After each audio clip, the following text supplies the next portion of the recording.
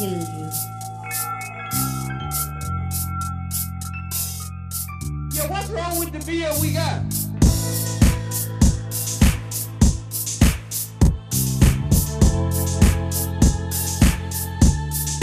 The deal we got came pretty good, huh?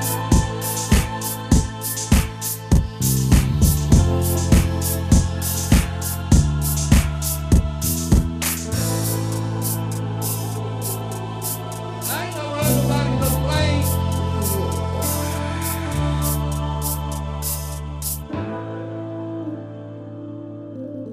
From Germany.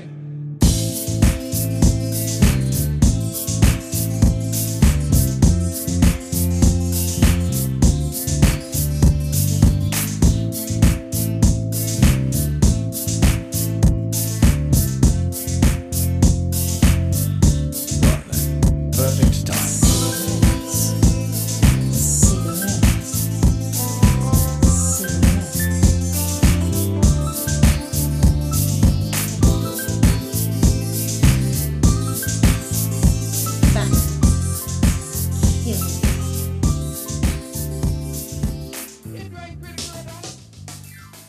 Good evening, ladies and gentlemen, and welcome to another edition of Anti-Nanny. I would welcome my guest, my co-host, Miss Jeannie K, but she'll be along shortly.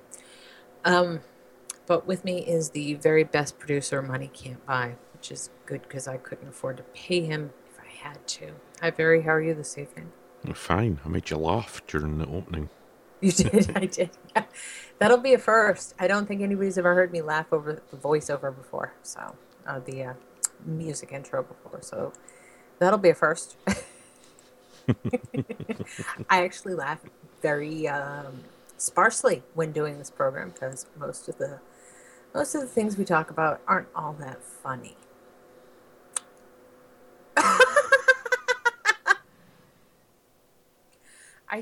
I see somebody edited the document. Did they? Yeah. Burn Feinstein. Oh, right. Yeah. I think So, you've been genied. Yeah. I think I got genied, so you A guys genie made me came laugh. along and magically changed things. Yeah. She did, yeah. So, what you guys don't know is every week I go through and I put the show notes in it in a Google Doc for easy reading. Back when Karen Carey and I did this series, I had no idea how to deal with the Google Doc, or any sort of anything for what we were going to read. So I would copy and paste them in an email. That was kind of a pain in the ass. This is a lot nicer. It scrolls, it has an outline, it's much easier to work with, and then the NSA gets everything pre-filed, and they know what I'm going to talk about this evening. So I'm happy about that. Yeah, you're helping the little NSA elves. Yeah. I am. I'm helping the surveillance state. So yay. Okay, so since Jeannie was so thoughtful to edit it for me, I will read this one. Burr and Feinstein, that fucking bitch, released their anti-encryption bill, and it's more ridiculous than expected. From the Are They Serious department. They've been threatening this for months, but Senators Richard Burr and Dianne Feinstein have finally released a discussion draft of their legislation to require backdoors in any encryption, and it's even more ridiculous than originally expected. Yesterday, we noted that the White House had decided neither to endorse nor oppose the bill, raising at least some questions about whether or not it would actually be released. Previously, Feinstein had said she was waiting for the White House's approval, but apparently she and Burr decided that a lack of opposition was enough. The basics of the bill are exactly what you'd expect. It says that any device manufacturer or software manufacturer, electronic communication services, remote computing service, provider of wire electronics, or any person who provides a product or method to facilitate communication or the processing or storage of data must respond to legal orders demanding access to said information. First off, this actually covers a hell of a lot more than was originally expected. By my reading, anyone providing PGP email is breaking the law, because it's not just about device encryption, but encryption of communications in transit as well. I wonder how they expect to put that genie in the bottle. But let's dig into a few other bits of insanity in this bill. It starts out with this insane assertion right up front. It is the sense of Congress that 1. No person or entity is above the law. 2. Economic growth, prosperity, security, stability, and liberty require adherence to the rule of law. What an absurd way to start the bill.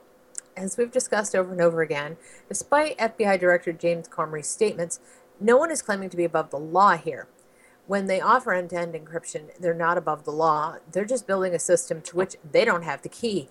That's like saying the safe maker who doesn't keep the keys to every safe they sell, is above the law.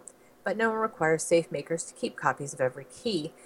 Next, the claim that electronic growth, prosperity, security, stability, and liberty is somehow dependent upon all of this is ridiculous. The second this bill becomes law, the U.S. loses a massive economic advantage.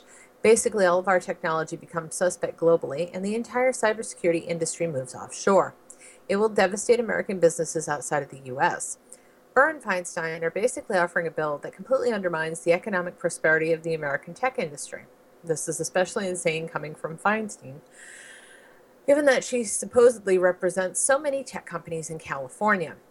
All providers of all communication services and products, including software, should protect the privacy of the United States persons through implementation of appropriate data security and still respect the rule of law and comply with all legal requirements and court orders. And they do when they can. But what this bill requires is for tech companies to undermine the basics of encryption to make everyone less safe. This is not about disrespecting the rule of law, but about building systems as secure as possible to protect people from malicious attacks.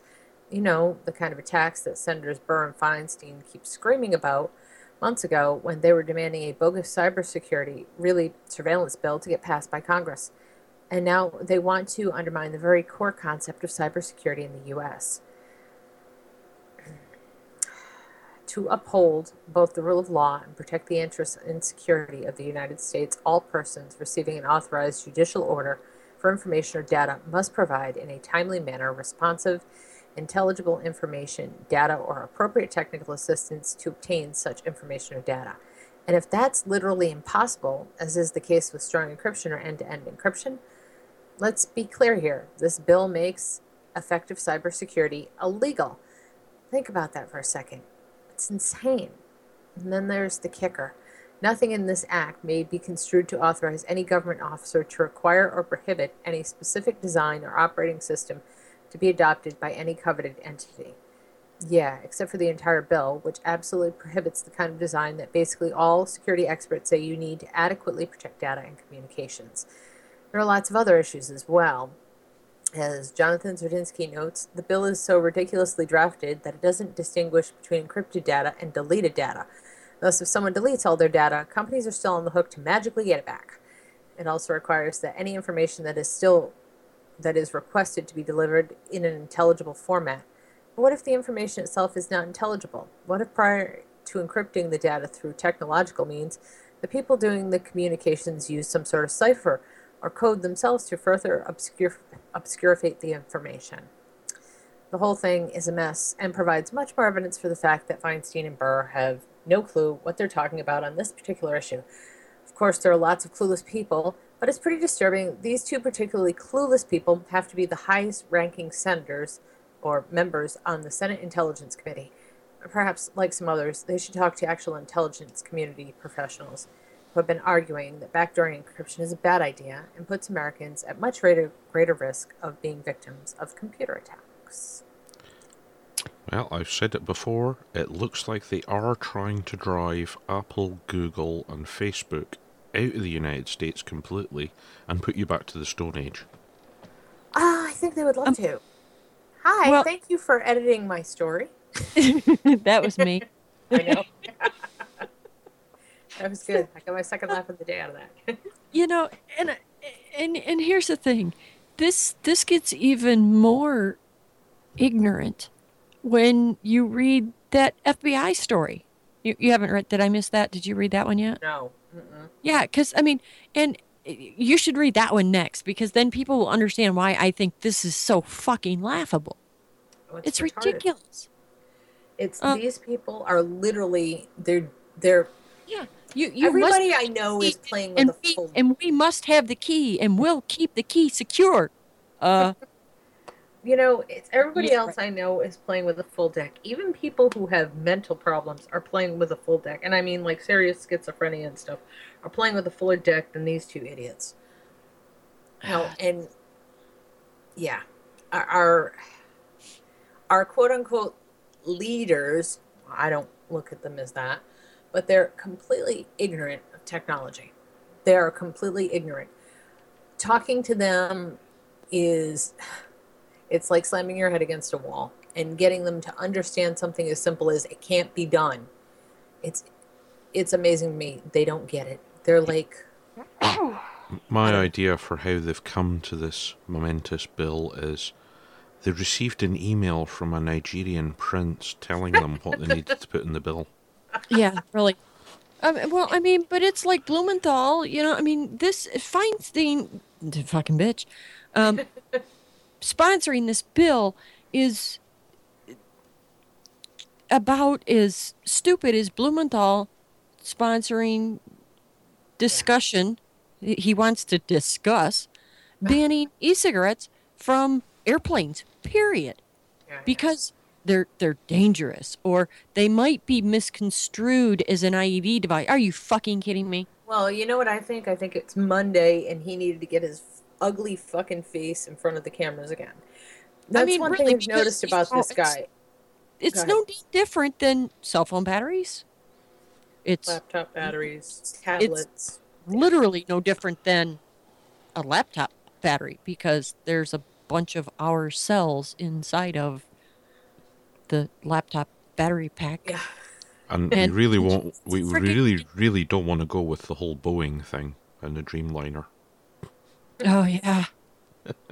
But I mean, they keep sponsoring and putting out for discussion all of this stuff, and they say things that even their favorite media outlets are are telling another story that contradicts what they're saying and what they're sponsoring. We need these keys. We can keep them safe. and Yeah. and then we have the FBI story. Um, Yeah, that but it it's not just just that. proves that they can't do it. They That can't do a they're lot of things. Just because they're a government entity doesn't mean that they're infallible, and definitely doesn't mean that they're right, and it definitely doesn't mean you should trust them. Yeah, it kind yeah. of means the opposite of those Yeah, things. exactly. They're I hate to Oh, say it. I get this feeling, and I have this friend who he got a government job, but he still kind of works where I work. So he comes in, he puts in a couple hours once a week, and he's totally useless. Since we all throw stock, we all try to put as many floats of stock on the shelf as we can. We call him the one float hero. So he'll be there for an 8-hour shift and put up one float of stock while the rest of us are killing ourselves trying to get a whole entire truck done. And one thing I've kind of learned from this is even though he only has a job in local government, basically the people who work in government are like the worst of the worst. They're the laziest, they're the shiftiest, they're the shittiest, and they'll never get fired. So government is a really good place for these people. But government is completely out of touch with the way things are in the real world. And you can tell by the legislation these idiots are trying to pass.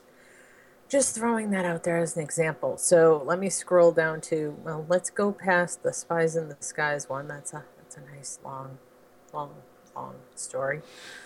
And okay. FBI says a mysterious hacking group has had access to US government files for years.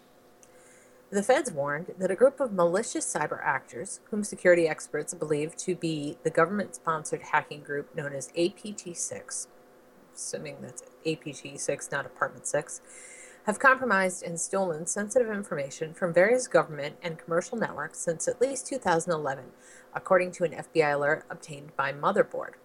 The alert, which is also available online, shows that foreign government hackers are still successfully hacking and stealing data from U.S. government servers, their activities going unnoticed for years. This comes months after the U.S. government revealed that a group of hackers, widely believed to be working for the Chinese government, had been for more than a year infiltrating the computer systems of the Office of Personnel Management, or OPM, In the process, they stole highly sensitive data about several million government workers and even spies. In the Okay, so alert, hold on just a second. Hold up. No, no, wait a minute. So the government wants Apple and Google and who they want all of the people to provide them with a key that they're going to keep this key safe so that they can access this data, but nobody else will because the federal government keeps their shit locked up so tight that nobody can steal information from them. Um, cause they're the government. And the other oxymoron that I noticed in this story already is that, you know, these people that are breaking into the really super ultra secure federal government information system, um, they're malicious hackers. But when the government is demanding that all these software companies give them the ability to break into your shit, it's just the government keeping you safe. of course it is. They're helping. They're So, helping. It's I mean, it's a good thing. I just felt the need to point out the oxymorons in this story, but okay, go ahead, Chan. Sorry. I apologize. No, that's cool. In the alert, the FBI lists a long series of websites used as command and control servers to launch phishing attacks in furtherance of computer network exploitation activities, i.e., hacking, in the United States and abroad since at least 2011. Domains controlled by the hackers were suspended as of late December 2015, according to the alert, but it's unclear if the hackers um, were suspended as of late December 2015. If the hackers have been pushed out or if they are still inside the hacked networks. Anybody who's been in the network all this long, they could be anywhere and everywhere. Looks like they were in there for years and years before they got caught. God knows where they were. Michael Adams, an information security expert who served more than 2 decades in the U.S. Special Operations Command and who has reviewed the alert, told Motherboard. Anybody who's been in the network all this long, they could be anywhere and everywhere. For Adams, this alert shows that the U.S. government is still not in control of what's going on inside its most sensitive networks. This alert, he said, is an admission of that. It's just flabbergasting, he told me. How many times can this keep happening before we finally realize we're screwed? The FBI wouldn't comment on the alert, only saying that it was just another example of a routine notice to private partners provided in order to help systems administrators guard against the actions of persistent cyber criminals. This group of persistent cyber criminals is especially persistent. The group is none other than APT6 hacking group, according to sources within the Antivirus and Threat Intelligence Agency. There isn't much public literature about the group, other than a couple of old reports, but APT6, which stands for Advanced Persistent Threat 6, is a code name given to a group believed to be working for the Chinese government. Oh, but and notice it says believed to be. They have no fucking clue Well, who they these don't people know. are working for. They They have don't no know who it idea. is. No idea. But Could be hey, a give couple me of your 12-year-old phone. It's going to kids. keep you safe. Okay. Could be a couple of 12-year-old kids in a basement in Portland. They just don't know. This is one of the earlier APTs. They definitely go back further than 2011, more like 2008. Okay, so the guy was in 12 then, but that's okay. Well, Kurt Baumgartner, a researcher at the Russian security firm Kaspersky Lab, told me. Baumgartner declined to say whether the group was Chinese or not, but said it aligns its targets with the interest of a state-sponsored attacker. Kirk Storer, a spokesperson with FireEye, confirmed that the domains listed were associated with APT6 and one of their malware backdoors, and that the hackers targeted U.S. and U.K. defense industrial base. APT6 is likely a nation-state sponsored group in China, according to FireEye, which has been dominant for the past several years. Another researcher at a different security company, who spoke on condition of anonymity because he wasn't authorized to speak publicly about the hackers' activities, said that this was the current campaign of an older group and said there was likely an FBI investigation ongoing. Several other security companies declined to comment for this story. At this point, it's unclear whether the FBI's investigation will lead to any concrete results, but 2 years after the U.S. government charged 5 military members, Chinese military members, for hacking U.S. companies, it's clear hackers haven't given up attacking U.S. targets. It's shocking. Shocking. State cybersecurity brought to you by the Three Stooges. It's like And these are the Feinstein's assholes. Burr These- and Yeah, these are the people that want to backdoor into all of your personal documents because Right, they want to give protect you. to give you some perspective, right? GCHQ. Yes. You've seen pictures of the ginormous building that it is. Yeah, it's it's Fully, Iron Man's. it's close to half of that. What they're doing is monitoring government systems to look for hackers. yeah. Well, these It guys doesn't look like the FBI are doing the same. Well, I Well, think the you know- FBI has a couple of 12-year-olds in a basement in Portland. yeah, let's I mean the government they're so on top of this. I mean, they just broke into our system, in 2008. But hey, we noticed and stopped them really quick because it's 2016 and they're likely still there. We're helping. It's a good We're- thing. They're helping people. Well, I mean, it does give you balance because when a British company, TalkTalk, was hacked last year, Right. it took them a whole 48 hours to arrest the culprits. Yeah. Because GCHQ have about half their 9 capacity years? is looking at finding people. And we're not talking it took them 8 years to prosecute these people. They haven't even caught the sons of bitches.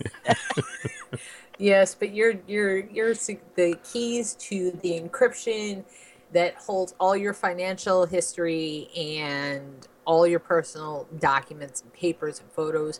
That is completely Perfectly safe with the U.S. safe, the government. federal government. It is entirely too ridiculous. And every I- time I'm I, gonna- Just wander into your nearest FBI office and just give them your phone. There yeah, you every go. time I see one of those commercials on TV talking about all of the fraud in in the Internal Revenue Service right now, the fraudulent tax refunds. Huh. I'm just shocked. This is my shocked face. I think what shocked me even more is the story I'm going to read now from The Intercept, and it's about the people in Congress that are running against the surveillance state. And how many are there, Jeannie? Huh? How many people are actually running for Congress on the platform that they don't like the surveillance state and they want to kill it? I'm going to guess at 1. 3. 3? Wow. 3. There are 3. But of the 3, how many are likely to win a seat? Not too many. But anyway. How many belong to the hacking group up to 6? We don't know. We just don't know. We could be part of the group and we don't even know about it, which I doubt, but I just think it's fucking hilarious. Okay, meet the candidates for Congress running against the surveillance state. Thank you, Lee Fang from The Intercept. A number of congressional candidates are making their opposition to the growing surveillance state part of their primary campaigns. In Orange County, California, Garden Grove Mayor Bao Nagayan is running in the Democratic primary for the open congressional seat vacated by Democrat Representative Loretta Sanchez. My dad was surveilled back when he was in Vietnam, says Nagayan, whose family escaped the programs that escaped the Vietnam War as refugees. Speaking to The Intercept, Nagayan also adds that he opposes having programs that give the government a path to spy on us. Alex Law is a young populist candidate challenging Representative Donald Norcross, Democrat, New Jersey, in the Democratic primary. When asked why he's running, he quickly points out that his opponent voted against efforts last year to reform the National Security Agency's metadata surveillance program. Law notes that Norcross, who voted with Republicans on a wide range of issues, including the Keystone XL pipeline, is part of the New Jersey political establishment. Law says Norcross's votes against even fairly minor changes to the NSA embroiled him to run.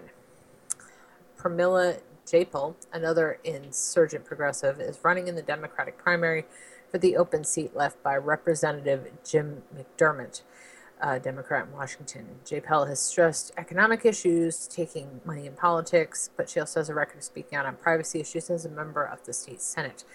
Last year, as the Washington legislature debated the use of body cameras on police officers, JPEL championed an effort to keep cameras on at all times, but to use the video only for police accountability and not crime prevention. Worried about state residents being surveilled all the time, she argued that the video should be deleted if no complaints against an officer are filed. One of the most high-profile races this year, former Senator Russ Feingold is preparing for a rematch, vying for his old seat against Senator Ron Johnson, representative of Wisconsin. Feingold was the only member of the Senate to vote against the Patriot Act in 2001, and more recently has spoken out against mass surveillance. He told reporters last year that the USA Freedom Act, the law to reform the metadata program, did not go far enough in protecting civil liberties. Johnson, on the other hand, has touted his ties to the NSA as the chairman of the Senate's Homeland Security Committee. He also successfully pushed legislation to increase information sharing between the private sector and the NSA. While there are very few interest groups and no super PACs pressuring candidates to support privacy, there is an emerging bipartisan coalition in Congress focused on these issues. Representative Ted Lieu, Democrat, California; Representative Tom Massey, Republican, Kentucky; Justin Amash, Representative, Michigan; Keith Ellison, Democrat, Michigan, as well as Senators Jeff Murphy, Democrat, Oregon, and Rand Paul from Kentucky are among the members who have loudly called for curtailing the surveillance state, including reforming the powers of the FBI and the NSA. So it's like three people. Hey, y'all. Two of them sound foreign.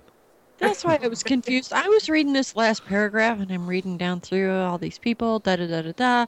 And you're going, wow, it looks like there's a lot of... No, there's three. Yeah, but your note was on the next page down, and I'm like going, what the fuck does she mean three of them? That doesn't... That three doesn't go with the story. Okay.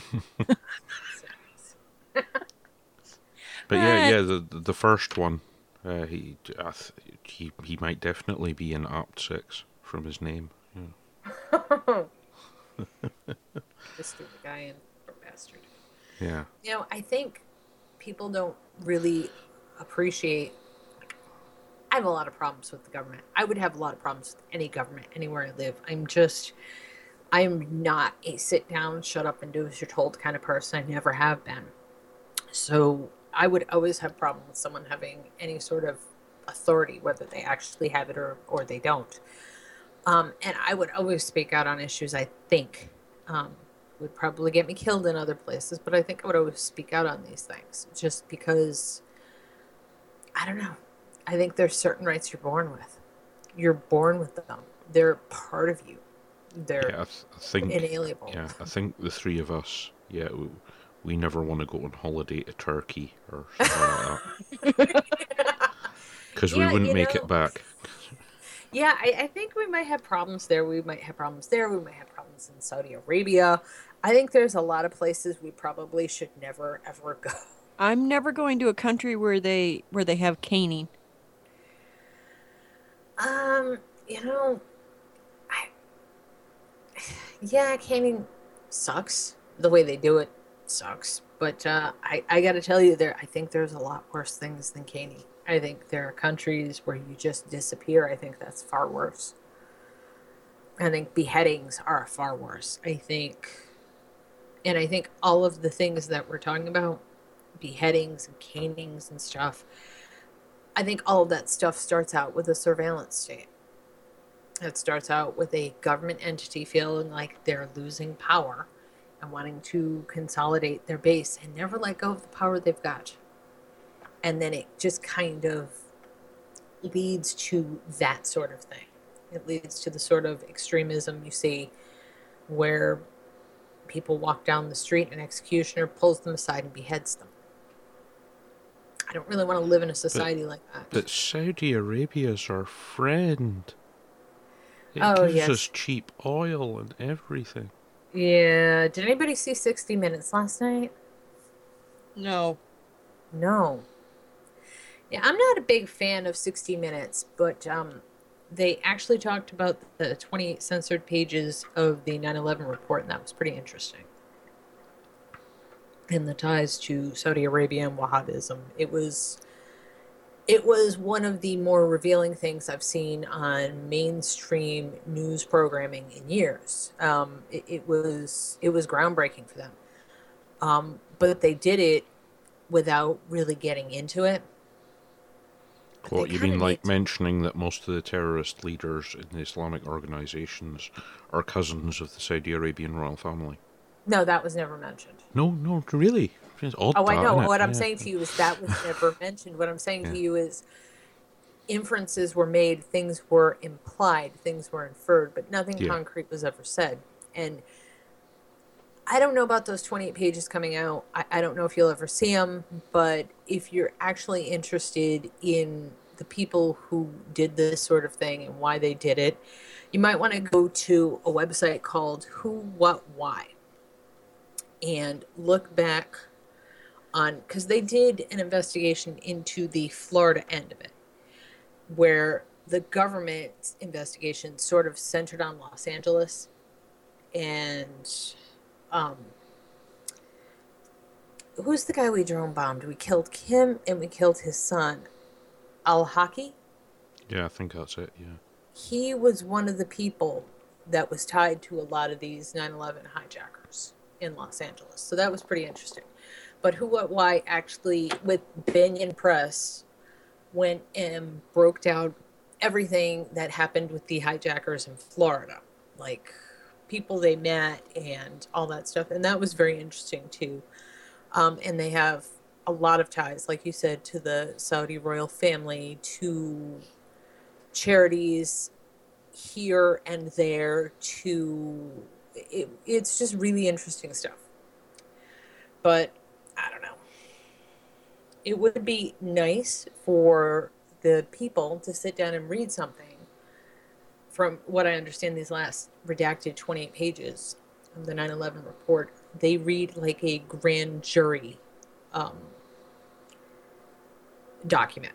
You know what I mean? Or the very beginning of a police report. So it's things they think they've figured out, patterns they think they see, but there's no direct accusation. So why we're sitting on it still unclear to me.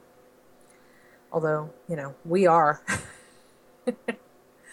And it's kind of ridiculous. We're all adults, right? No. No. No. All right. Well, we could all be adults if we could get the nanny state to step back and we pulled warning labels off of everything. Then, nature would do its job and we'd be left with a group of people that could be trusted to be treated like adults. And that's being hopeful. But here is the thing, Jan. I posted an article on my newsfeed on Facebook. Did you see it about the garden? I had that up there like 3 weeks ago. Okay. Yeah. There's a couple of. Damn it, why didn't you share that with me? You should have tagged that because I'm having shit fits over this. Because that's de rigueur. That's per usual now. This is what happens if your neighbor doesn't like the way your house looks, and they're gonna complain. It's how it is. Unfortunately, there used to be the very first currency ever issued in this country had the Gartisan flag snake on it. Okay. And it was a coin, and it said, "Mind your business." We have forgotten all about that. We've forgotten to mind our business. We've forgotten to keep our nose out of what happens in our neighbor's yard unless they need help. We've forgotten how to talk to people, but we sure as fuck know how to spy on them and call the cops when they do something that annoys the shit out of us. And we know how to get them into trouble. Yeah, I just don't, and I mean, and they cited in their little rule, making these people tear out their garden, that it was non-traditional landscaping. That in and of itself floors me. Yeah. How the it's not traditional to grow food. Yes. Yeah. No. I mean, that's just, you can import African and ornamental grasses and plant that, and that's traditional landscaping. But foods that grow natively in your country are now non-traditional. Um, okay, because this makes sense to no one ever. What Well, doesn't? yeah, for neighbourhoods like that, they just need to have Vinnie Jones go and live there for a while. Don't know if you remember the stories about him with his neighbour. No. Neighbour complained about his hedge. Vinnie Jones nearly bit his nose off. Oh, well. You know, he sent a lawyer's letter around to Vinnie Jones's house. Vinnie Jones turned up at his door, headbutted him, and bit him. Oh, See, that's who you need in one of these. Well, we call them NIMBYs in I the promise UK. the broccoli would have tasted better than the fella's nose, but that's something Yeah. altogether different. But yeah, Vinnie Jones has had some epic I think. brawls with his neighbours. No. I believe he does live in the US now, so watch out. Oh. Oh, yay. So we got not only Piers the fuckhead Morgan, we've got this guy. Oh, but Vinnie Jones is much more pleasant than Piers. I don't like Piers. At least he's just a thug, whereas Piers is a slimy bastard. Yeah. Piers Morgan is a And at least Vinnie Jones is quite entertaining in films. I don't know. But yeah, Jeannie, do you want to grab that story and read it so that other people know what's going on? I didn't even bother. Yeah, Because I read this stuff all the time. It doesn't even faze me anymore. But yeah, no, grab it. okay. People I'm deserve getting it. to know what's happening. I mean, I'm just having shit fits over this because there I is know. something so altogether wrong I agree. about this. Oh my god, you're bringing the neighbourhood down. You've got potatoes. Yeah, I follow the off-grid survival guru because they have a lot of really cool stuff in there, and it's not all about going to live in the mountains of. See, I kind of figured you would be talking about the tiny house thing. Do you know what No, I'm talking yeah, about? yeah, the people, yeah, about them making tiny houses illegal to live in. Yeah. Yeah, that. But this whole garden thing of this is applicable to a lot You of know, people. all I The can. tiny house thing, I'm looking at reducing. I'm not looking at living in a tiny house. My camper's bigger than most of these tiny houses. It really is. Right. And that's No. because I don't rough it well. So this was when this was published April the 6th on the Off Grid Guru, but this story came from 41 Action News, and it says a family in Sugar Creek, Missouri, has been given 4 days to tear out their entire vegetable garden or face a fine from their municipality. Their terrible offense: planting vegetables in their front yard. What makes the situation even more unfair is the fact that the ordinance under which the city is fining Nathan Athens and his family was just passed on March 28th, 2016. Because of that remarkably convenient timing, Athens believes he is being personally targeted. He would move the garden to the backyard, but it doesn't get adequate sunlight, so the vegetables can't grow there. The new law says that the garden has to be at least 30 feet from the road, which isn't possible on a Nathan's property. That last word is what makes this all so ridiculous. It is, in fact, private property. A front yard vegetable garden might not be to everyone's taste, but that does not justify using the government to force gardeners to comply with other people's preferences. Unfortunately, Sugar Creek is far from the only city to pull this sort of invasive nonsense. While vegetable gardens were once actively promoted by the government, in the last few decades, they've come under fire in many municipalities around the country.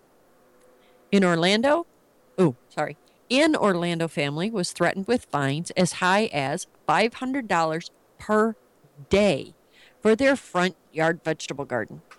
Apparently, they'd run afoul of a city ordinance requiring people to plant grass, shrubs, and other traditional landscaping options on their property. In Miami Shores, Florida, a couple was forced to uproot their 17-year-old vegetable garden in the face of city fines of up to $1,500 per month. In Oak Park, Michigan, a woman was threatened with 90 plus days of jail time for her vegetable garden. After she hired a lawyer, the case was temporarily dismissed, but could be renewed at any time. In Tulsa, Oklahoma, city officials actually destroyed a woman's vegetable garden for the crime of having non tree plants taller than 12 inches in her front yard. She was out of work and had been relying on her garden for food while money was tight. And then there's Oakland, California, where you can grow all the fresh vegetables you want, but if you want to sell any of them, be prepared to buy a pricey permit from the city to do so. All is all all of these anti-garden laws are born out of two dangerous convictions. First, that the government should be allowed to regulate peaceful, voluntary activities that people do with their own property. Second, that not liking something is ample justification for banning it. Both of these are dead wrong. While vegetable gardens may not seem like a big deal, allowing this type of state invasion into our personal lives sets a terrible precedent for governance. You know, all I'm going to say is anarchy doesn't look like what you think it looks like. It looks like a person reading a book and a person planting their own vegetables. It looks like a person learning to be as least dependent on the state as they possibly can. And when you see the government stepping in to try and change that, you know that it's kind of a threat. Yeah. You know, so what that needs to make you think about is whether you actually own your own property or whether you're just renting it. Oh my Because god, you're- I've just Yeah, but go pay realised. taxes and see how long it's your property. I've just Oh, yeah. realised schools, for small children in the UK, are promoting terrorism. They have 'Cause little garden they teach patches, kids don't how they? to grow stuff. Yeah, so Well, yeah, they're obviously promoting terrorism. exactly. Yeah. Well, don't forget Cooker Bomb, Cooker Bomb, that little boy who needs to go and be reschooled to not be a terrorist, 4-year-old child. Yeah.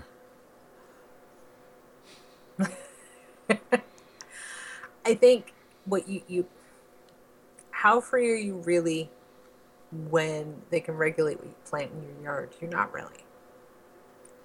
So Insane running asylum comes to mind. I mean, yeah, the insane are running the asylum. And it brings to mind the old adage, good fences make good neighbors. Because if they can't see over your fence, the hell do they care what you're growing? but big walls make for international incident. Well, you know what that guy looks like? Have you ever seen they're called ho-hos? They have these white ho-hos.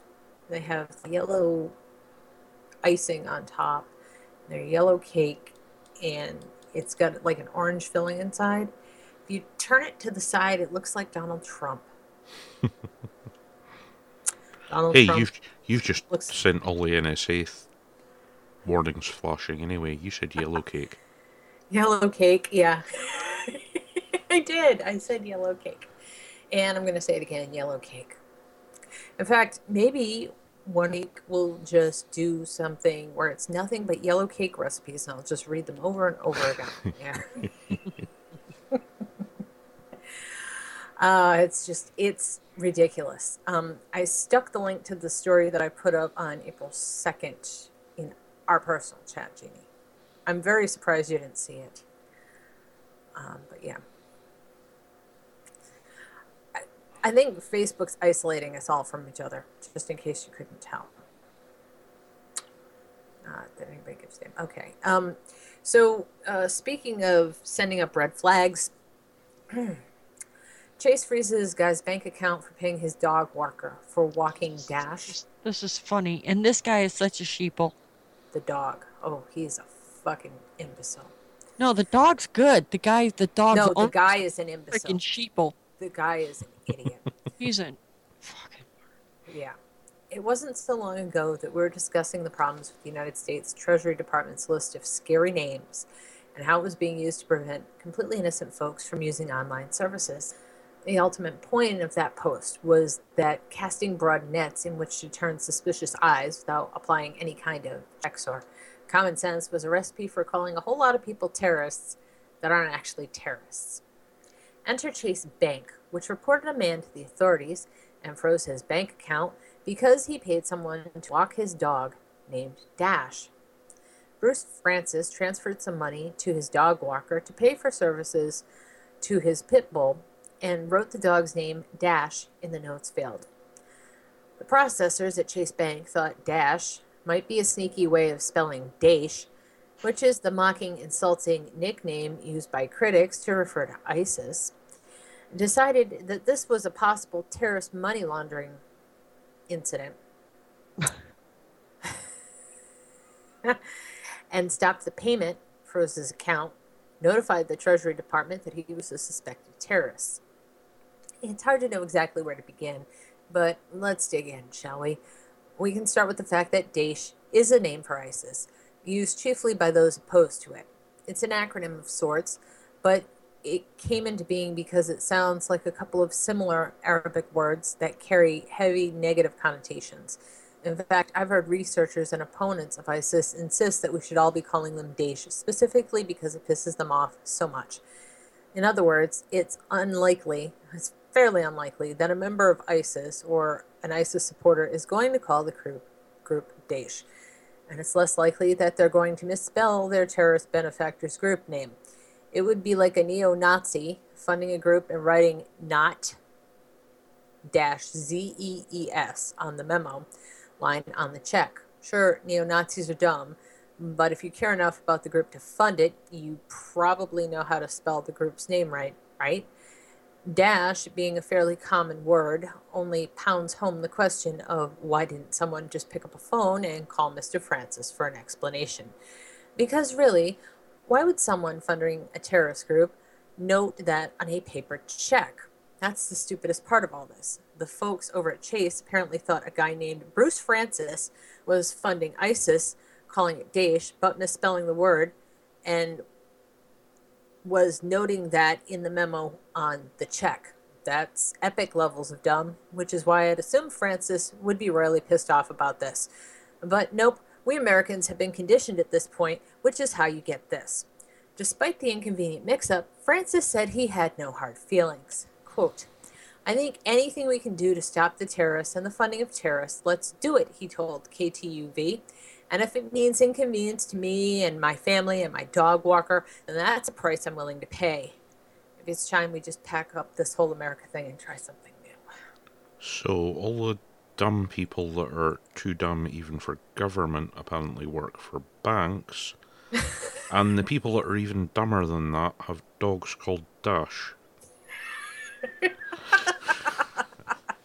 So it's a sliding scale. Yeah. It's the sliding scale of idiocracy.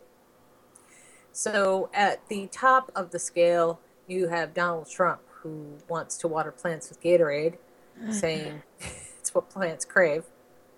He doesn't really say that, but if you saw the film Idiocracy, that was funny as fuck to you. I know it.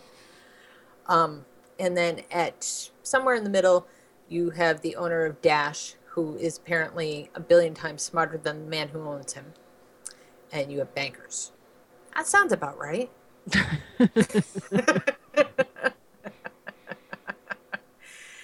Yep, I do. I think Trump is Camacho. I do. I mean, when you look at his campaign, he kind of is that guy, right? He's the only one who has reality TV experience. When you look at this campaign, that's what it is. Reality TV. And taken to a new extreme. I don't know. Yeah, because, you're going to write a personal check and, note in the memo what it's for oh my God. Yeah. Okay. So my mother's birthday is on Saturday, so when I order her cake, So the next I'll one's just gonna, write yellow cake yeah. in the Well, I mean, notes. and the next one, somebody's gonna write a check out and they're gonna put donation to ISIS in the fucking comment. Like, are you kidding me? Well, hang on, Well, hang on. What other things are called ISIS? I wonder that are probably I really don't know. pissed Did you off. notice everybody on the news anymore is calling them ISIL? Oh yeah, yeah, they Islamic. keep changing, switching what they call them. Yeah, they need it. The Fucking BBC call them the was it the organization known as Islamic State. That's what they're referring to as. Oh, so now they're like Prince? Yeah. Oh, okay. We need to give them a Next, they're just symbol. gonna be a symbol. We'll just give them a symbol. Yeah, Somebody, just give them a symbol. That'll take care of all of this. that's the organization formerly known as ISIS is now represented by this symbol. Why does it look like a head on a pike?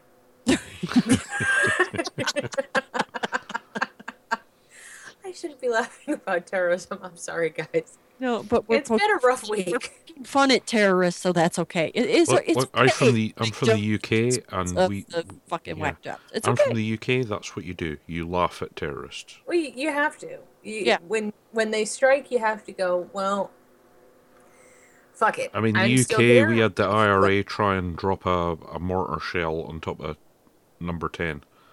Yeah. And yeah, that week, comedians were making jokes about it. Yeah, That's what you do. that's what You do. have to. Laugh at them. Yeah, I mean, When you provide them with fear, you're validating their existence. yes, when you laugh at them, you're invalidating their existence or something. Something. But you're not validating it. Let's put it that way. No. You're not patting them on the back for installing fear in people. Well, that, I don't know. And I've said for a long time, I think they need to get rid of the word terrorist. Stop calling these fucking people terrorists.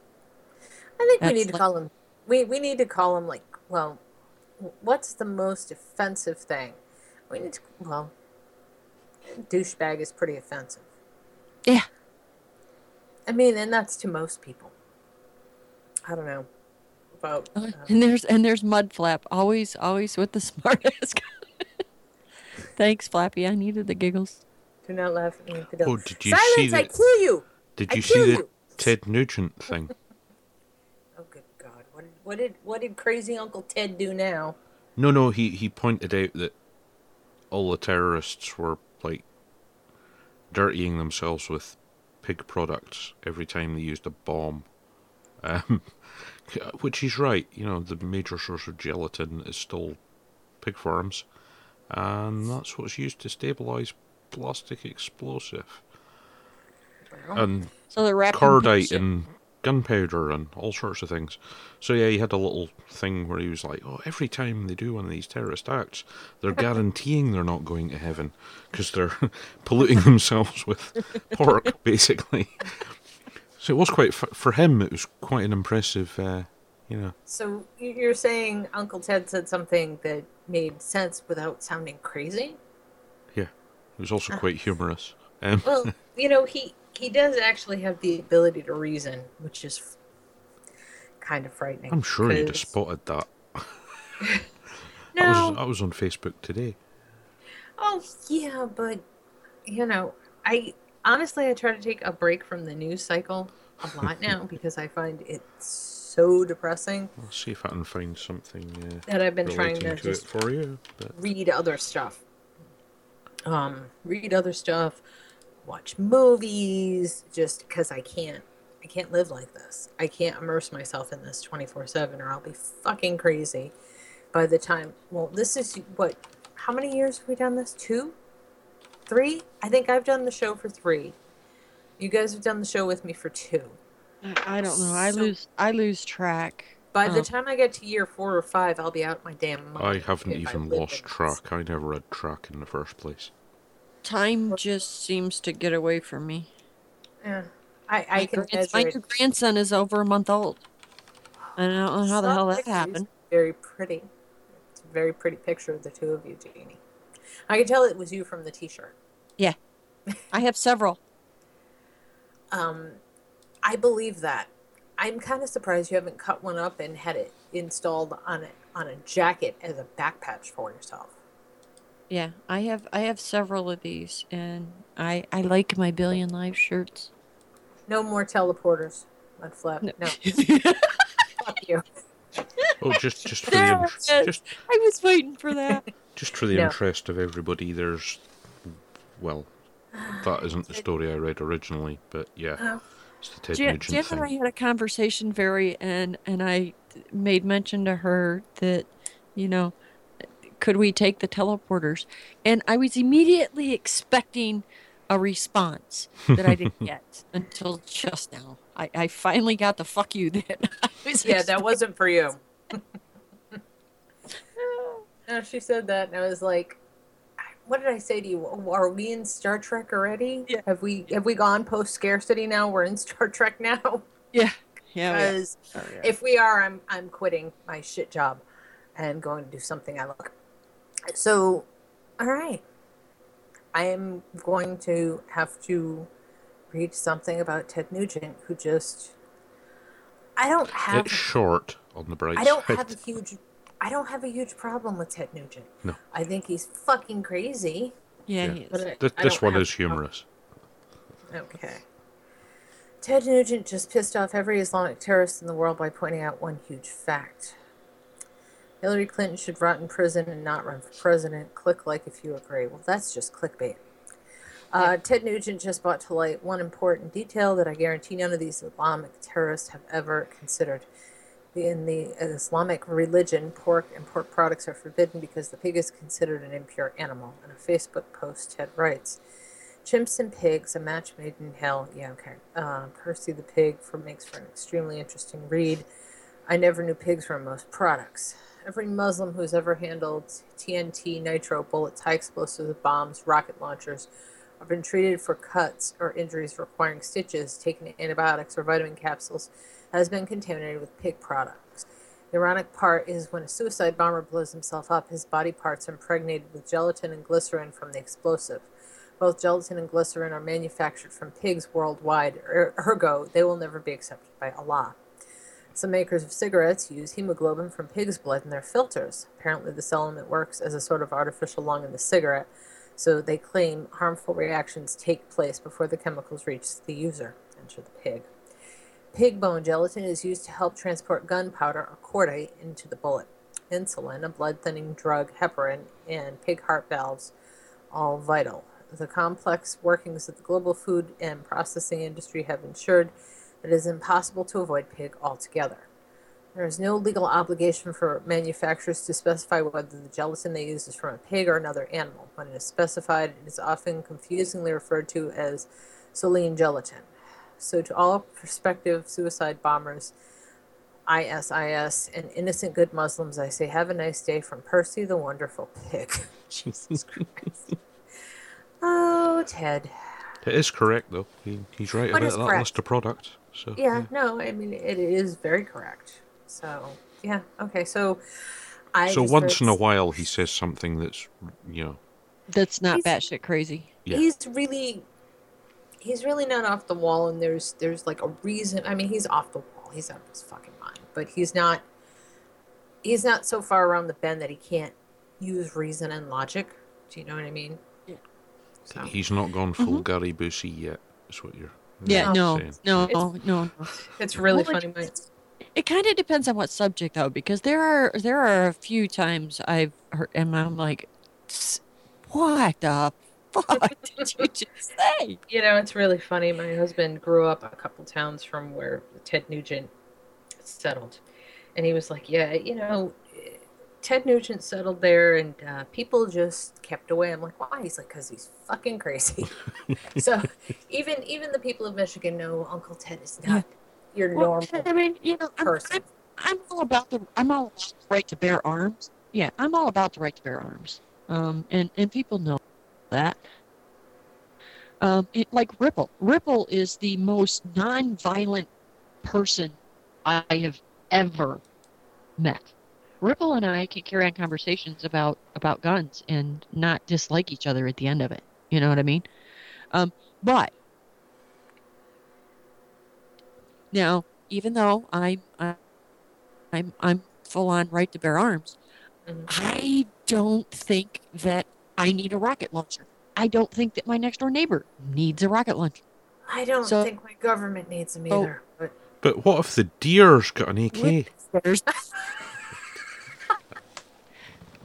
you should be more afraid of a deer getting an AR because they're going to use that and just spray as much lead in your direction as they can. yeah, but they don't even need it though. Have you ever seen that video of the guy that went deer hunting and decided that putting doe piss on himself was a good idea? What a fucking moron. No, but whatever he got, he fucking deserved. Oh, oh my God, Jan, this deer damn near killed him. I mean, this buck just trampled I mean, it literally kicked his ass, his knees, his guts, his face. It kicked everything. I mean, That's funnier than the guy with the bear suit. because it's like seriously, this thing has the wherewithal to grow an entire rack of horns in the course of a couple of months. I think I'm going to go out in the woods and put all over me the scent of a female deer and see how he likes it. No one I'm said going to that get his people, attention. not every hunter is an intelligent human being. Obviously. Well, I for a long time we always get these catalogs from the Sportsman's Guide. Mm-hmm. And I like a lot of the stuff that the Sportsman's Guide has because a lot of times they have some really good stuff and it's cheap. Paul loves their flannel line jeans when he's outside in the wintertime up here freezing his balls off fixing somebody's phone. But I had to tear out one of the advertisements in there one time, and I took it to my job at the factory that I fucking hated and taped it up in my locker. Because just when I thought people couldn't get any stupider than some of the people that I worked with and the engineers that we had, all I had to do was open my locker up and look at this advertisement. What it was a blind for hunting geese.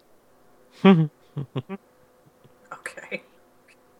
And what this blind was, you laid out on the ground and you pulled this blind down over you. Mm-hmm. And when the geese would fly up or start flying in attracted to your blind, you flipped the blind up and you shot the geese. It was a 6-foot Canadian goose. Because that would not be and you put your head and you put your head up in the neck of this goose where the little screen was for you to look out. Now, there are a lot of songs like the 30-Point Buck where it illustrates that many people who go hunting, they drink a lot the night before. Mm-hmm. So they're not really sharp-witted the next day when they go out to go hunting. And there are laws in a lot of states that you can't shoot geese or ducks on the ground or in the water. They have to be airborne. Mm-hmm. I am here to tell you, some hungover son of a bitch goes walking out through the swamp to go geese hunting. And he's a little blurry-eyed and probably shouldn't be hunting, but he is. And they see this Canadian goose, they're automatically going to assume that this is just like the world record goose. How fucking stupid do you have to be to intentionally go out and pay $300 for a giant goose to lay under? Where people are hunting geese. I think think I enjoy the idea of if you're going to be hunting, it should be sportsmanlike, not sneaky like. I just kept So thinking this is the biggest $300 stupid fine I've ever seen. That plus the that's fact if things go wrong and you miss, geese are quite aggressive. And Well, also, you got yeah, high if a duck swans. waddles Oh, up to you and you're swans. wearing a goose, that could also cause problems. Swans are mean as fuck too, y'all. Swans are I'm here lethal. to tell you, swans will kick your Yeah, ass. they are. Swans are mean. They're mean as shit. So But yeah, just no, I just absolutely cracked up laughing. I Paul's like, "What are you laughing at?" I'm like, "You have got to see this. Read this."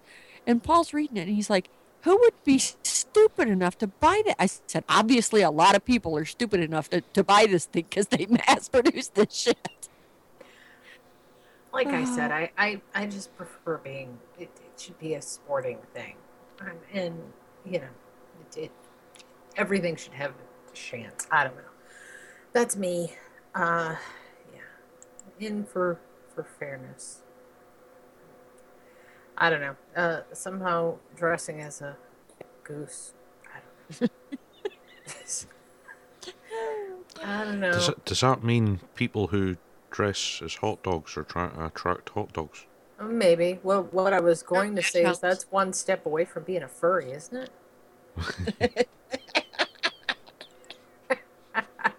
So, what's sad is I didn't have to explain that to anybody. There are people I would have to explain that to. I'd be like, okay. So now we have to go to Urban Dictionary.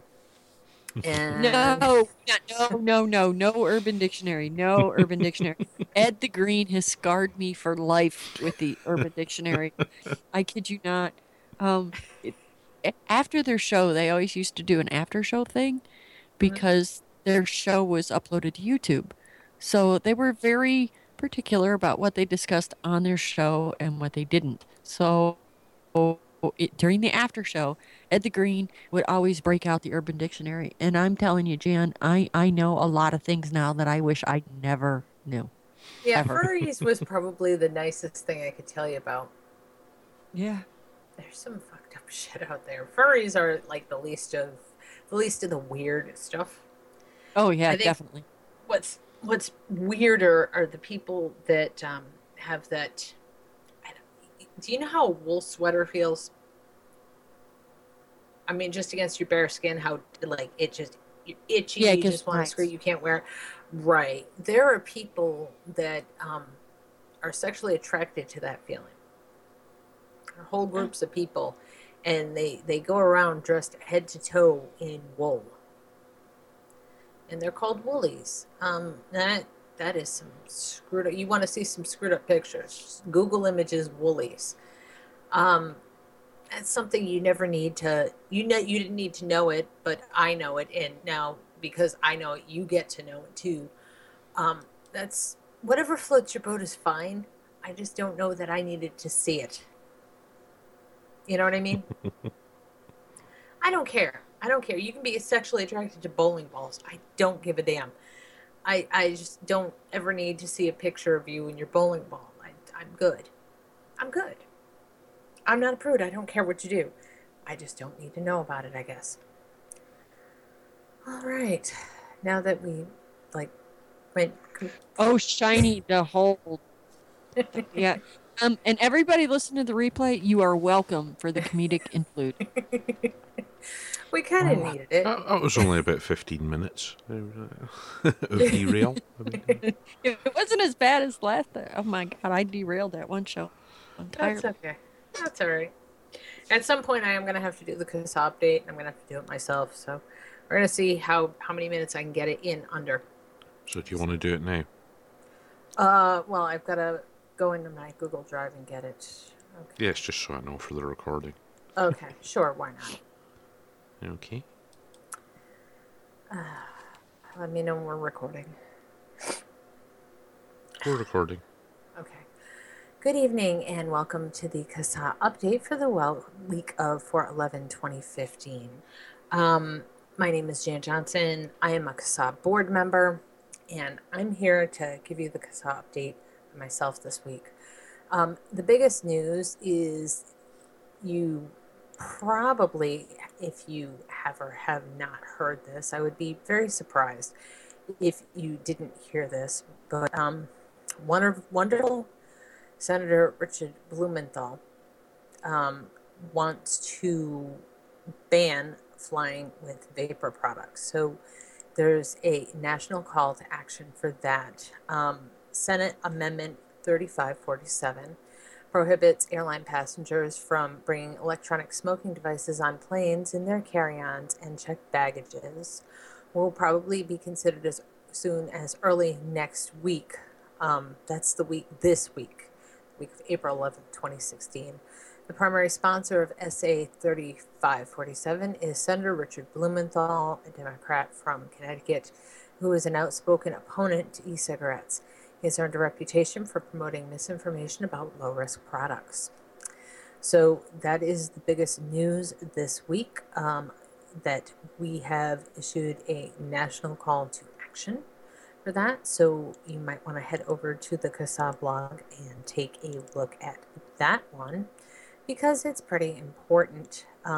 If you think about just the inconvenience it's going to cause if you want to go somewhere or you have to take a flight, an emergency flight somewhere, the inconvenience and the cost it's going to place upon vapors, it's completely unfair when you look at the fact that the batteries that are in electronic cigarettes are the same batteries that are in your laptops. And those don't, as yet, seem to be banned from being taken on a flight. And no one seems to be talking about that. Also, this week, we had issued a local alert for Louisville, Kentucky, for opposing an indoor vaping ban. And Beaufort County, South Carolina, also take action to oppose indoor vaping restrictions. And if you're in New York City on April 21st, 2016, there's a tobacco harm reduction conference in Brooklyn. CASA's executive director, Julie Wessner, and several experts in science, policy, and public health will be presenting. You can register, and it's free. And just today, we issued a call to action for Rhode Island to take action to oppose a ban on vaping indoors, which is H7664. S2293 is the Senate companion bill to H7664. Both bills would prohibit vaping in all enclosed public spaces in Rhode Island with no exemption for vapor shops. S2993 is scheduled for a hearing tomorrow, April 12, 2016, at the Rise of the Senate, typically 4:30 p.m. or later. The Senate Committee on Health and Human Services at the Senate Lounge in the State House. So advocates should make plans to attend this hearing. Even if you don't want to speak, it's important that you be there because it shows support. Please dress appropriately and refrain from vaping in the State House. You can also send an email to the committee members urging them to oppose S2293. And I believe that's all that CASA has going this week. So thank you for being a CASA member, and thank you for listening. We'll see you next week. Yeah, you're Done? definitely under 7 minutes. Yeah. Yeah. See?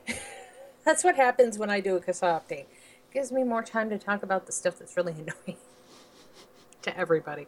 Not that this stuff isn't really annoying. Okay. So, yeah, so that's that. A whole 5 minute, maybe? No, less than that. It's about Okay. 4 minutes. Oh, that works. You rocked that one. I don't mess about. I just broad brushstrokes. Well, the big story obviously was the planes. Oh yeah, it was. Everything else is not that it's not important. It is important, but I just, I don't do the Alex thing. I don't dissect it and break it down. I can't. I think The thing with Blumenthal though is I think it's one more nail in the coffin they're trying to put together for us. I agree. I mean, because common sense tells you that, I mean, if these things are so dangerous, then how can they tell that your laptop's not dangerous or your cell phone is not dangerous? Well, I mean, And some, how do they know it's not an IED? No, isn't that their excuse for banning yeah, e-cigarettes? quite Because it might. easily. Yeah, So, I mean, and it's quite easy to tell the damn difference. You know, they've got all these high-tech X-ray machines that your laptop and everything else go through. It's still electronics, folks.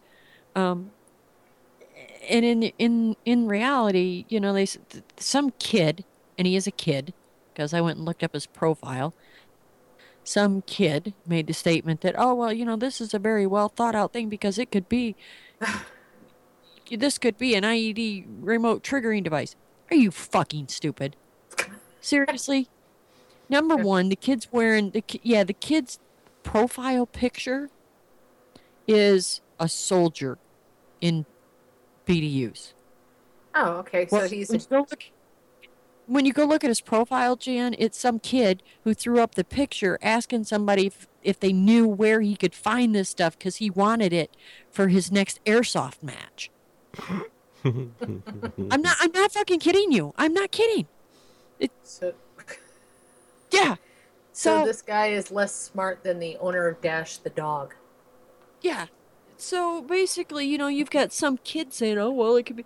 What did you learn that in Call of Duty, little boy? Did you shut up and go home? Let the adults talk.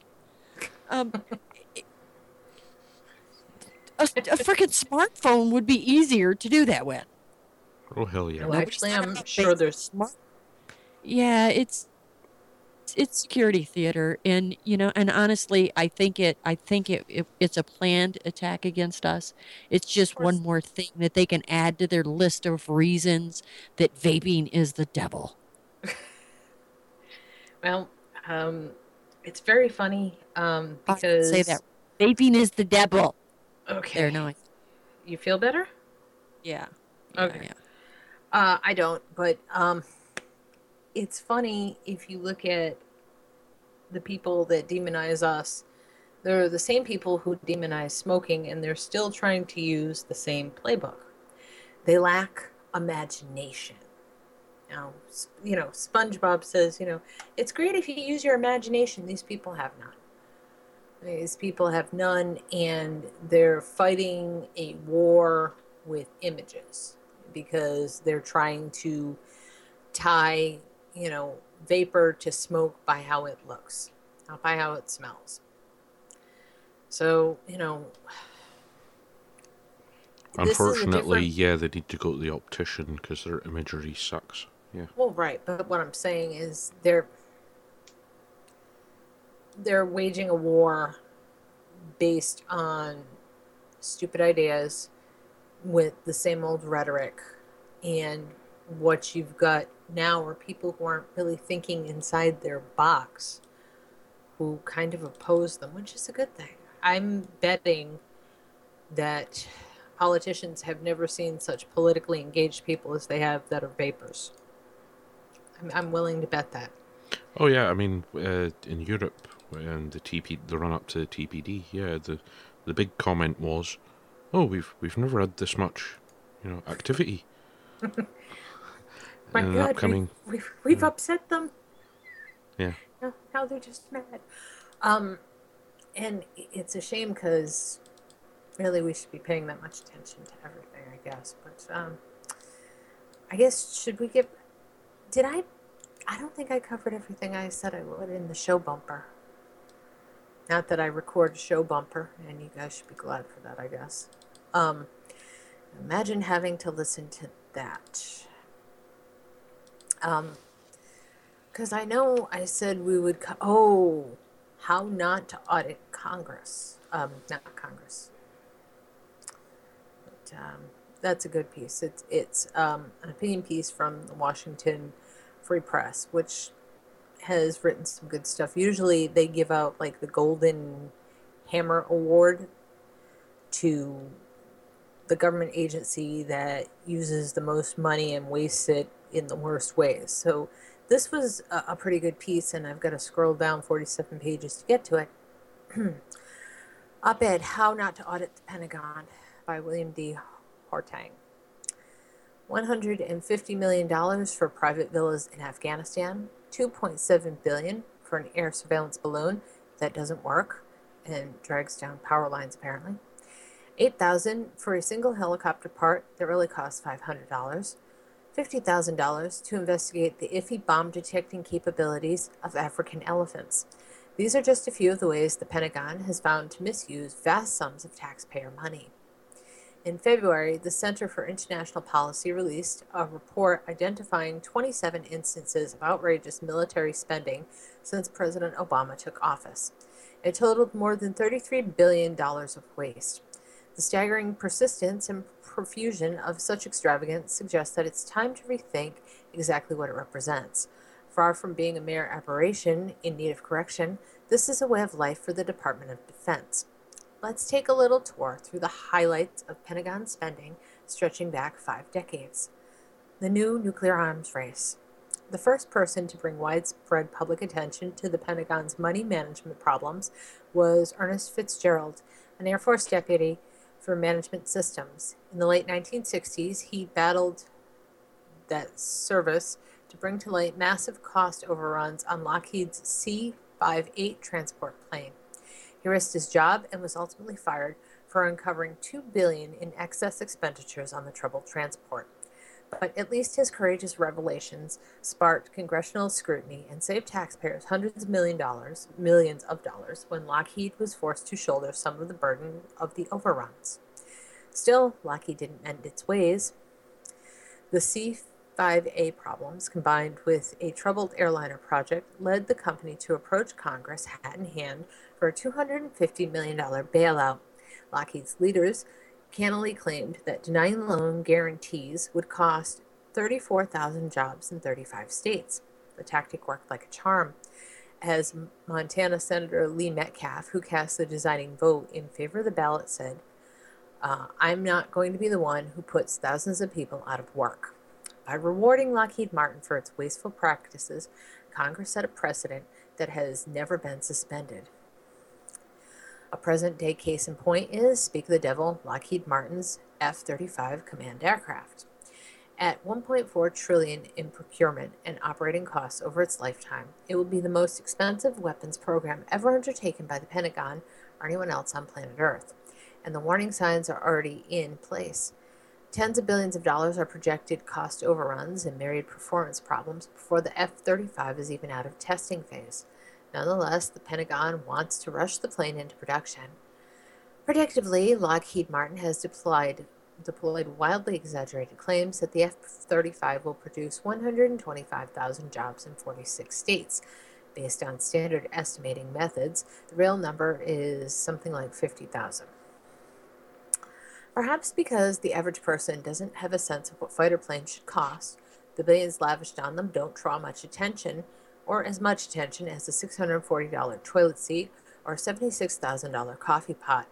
These kind of Pentagon outlays, first exposed through work done by Diana Reisner of the Project on Military Procurement in the 1980s, undermined President Reagan's position that not a penny could be cut in a then record peacetime defense budget.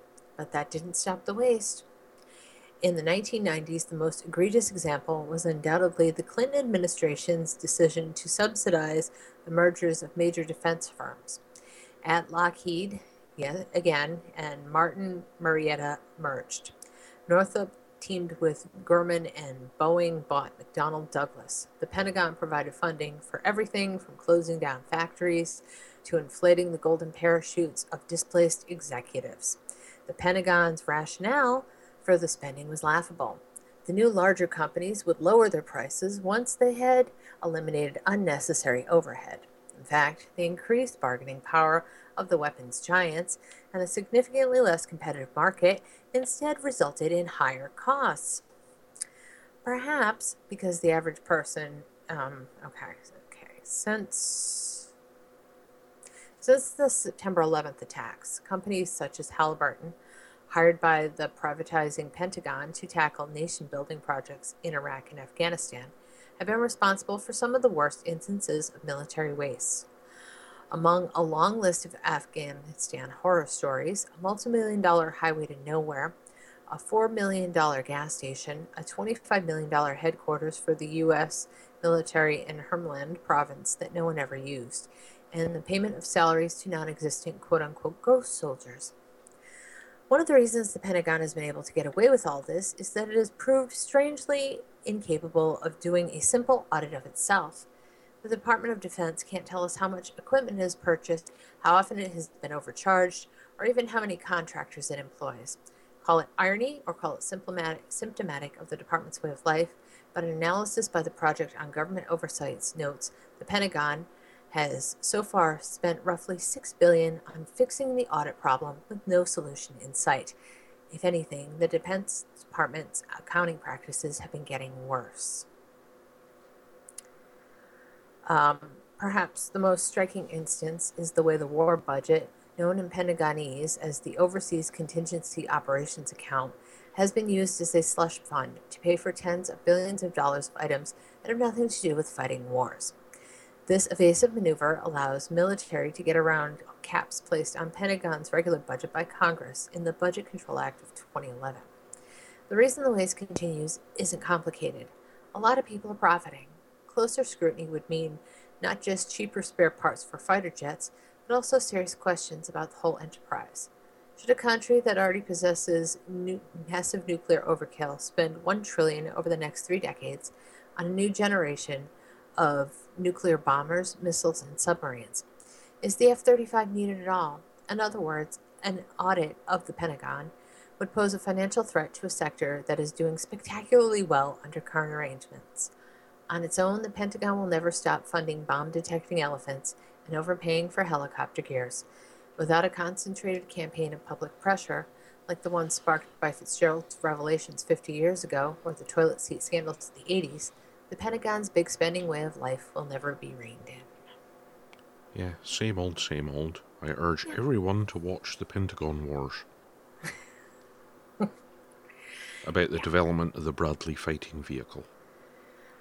A lot of the things that they're developing a plane now that's so dangerous, any pilot that's ever test flight it has died. And they're still developing the son of a bitch. That's not Northrop, is it? Because they've got a history of doing that. Yeah, it is Northrop. Yeah, because like, their Starfighter was like that in development. So I don't understand how they still get contracts if their vehicles are killing people. Yeah. But what do I know? But seriously, the people that are supposed to fly them, not the people they want to bomb the shit out of with them. Yeah, I mean, it's a TV movie, but if people haven't watched it, Pentagon Wars, it might be called something different over your side of the Atlantic. Hang on. Unfortunately, Michael Morris is right. If you don't spend it when you're given it, they take it away next year. But, maybe there's a way to do business with the government that isn't dependent on what you had last year. I don't know. Call me crazy. But, hey, we're already borrowing money at a ridiculous rate, so what the hell's a little bit more? Yes, the Pentagon Wars, it's based on a book. The Pentagon Wars, Reformers Challenge the Old Guard, by Colonel James G. Burton, who, funnily enough, is a character in the film. Played nicely by Cary Elwes. Cary Elwes is a very good actor. Yeah. Well, it's Kelsey Grammer is playing the guy in charge of the Bradley Project. Yeah, it's an excellent film. But it's the ridiculousness of the way they cover up problems in development.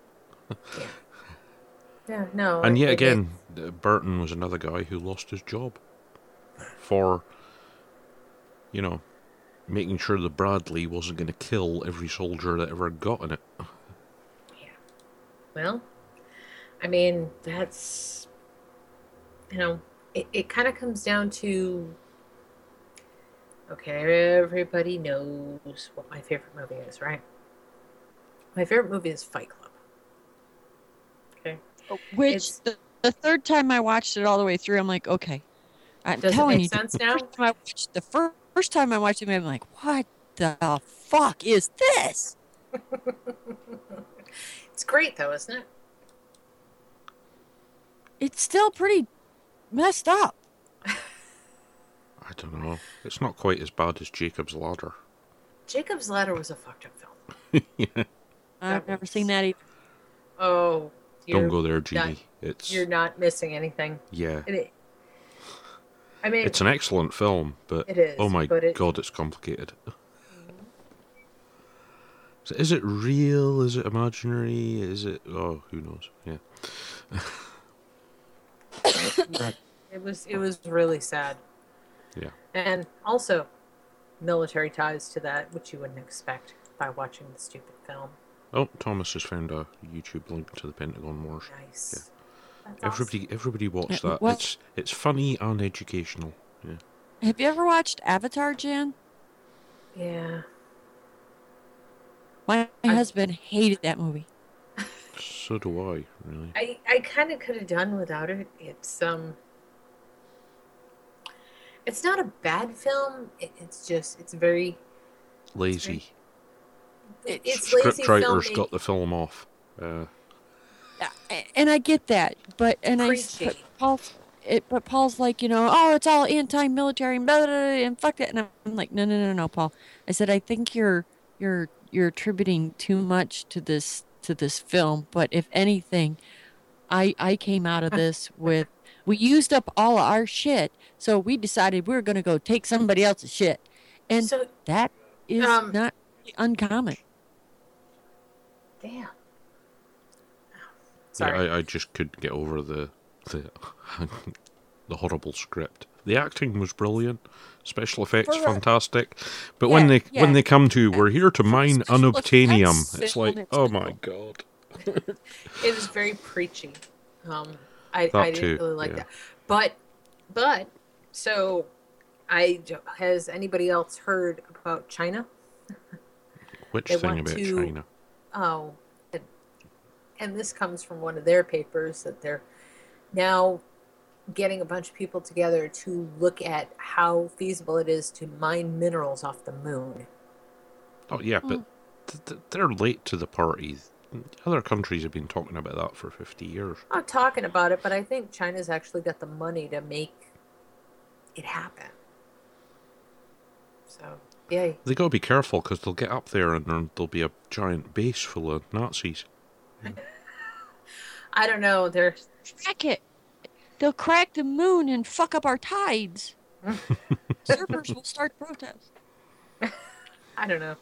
China's just hasn't got a very great environmental track record.